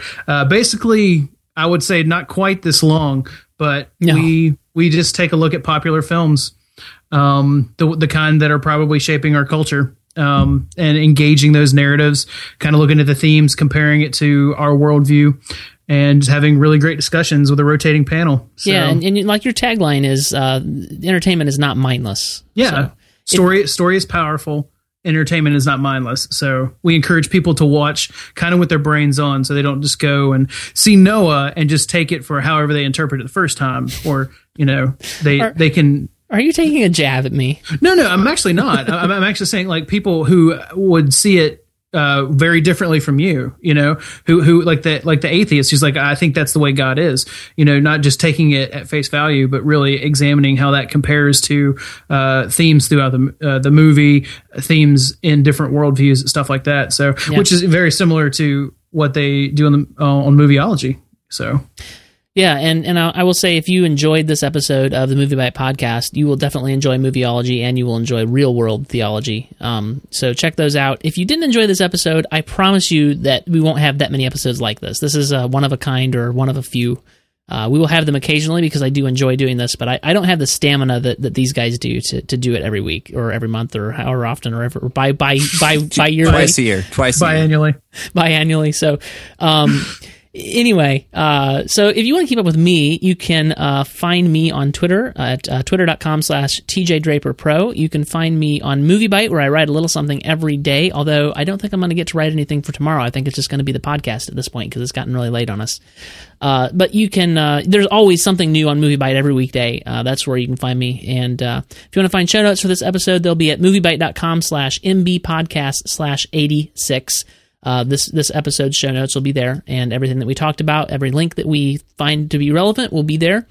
If you'd like to give this show a rating in iTunes, that would really help us out. You can go to iTunes and search for MovieByte, and we're the very first result, believe it or not, if you can believe that. So go there and give us a 5-star rating. We would love that. Next week, we'll be talking about The Amazing Spider-Man 2. I promise you the podcast will not be as long, and it'll be a lot more fun if you did not enjoy the theological discussion. I think that's everything. I have one more thing. Oh, go ahead. I think I found the painting that Michael referred to a lot earlier, and I think it's called After the Deluge by Francis Danby. Can you drop that link in the show notes? There's tons of links to it. I'll have to go find a good picture of it. Okay, if you can drop that in the Google Doc, I'll make sure they wind up in the show notes. With that, thank you so much for being on the podcast with me, guys, and discussing the movie Noah. Thank you. You're welcome. Thank you.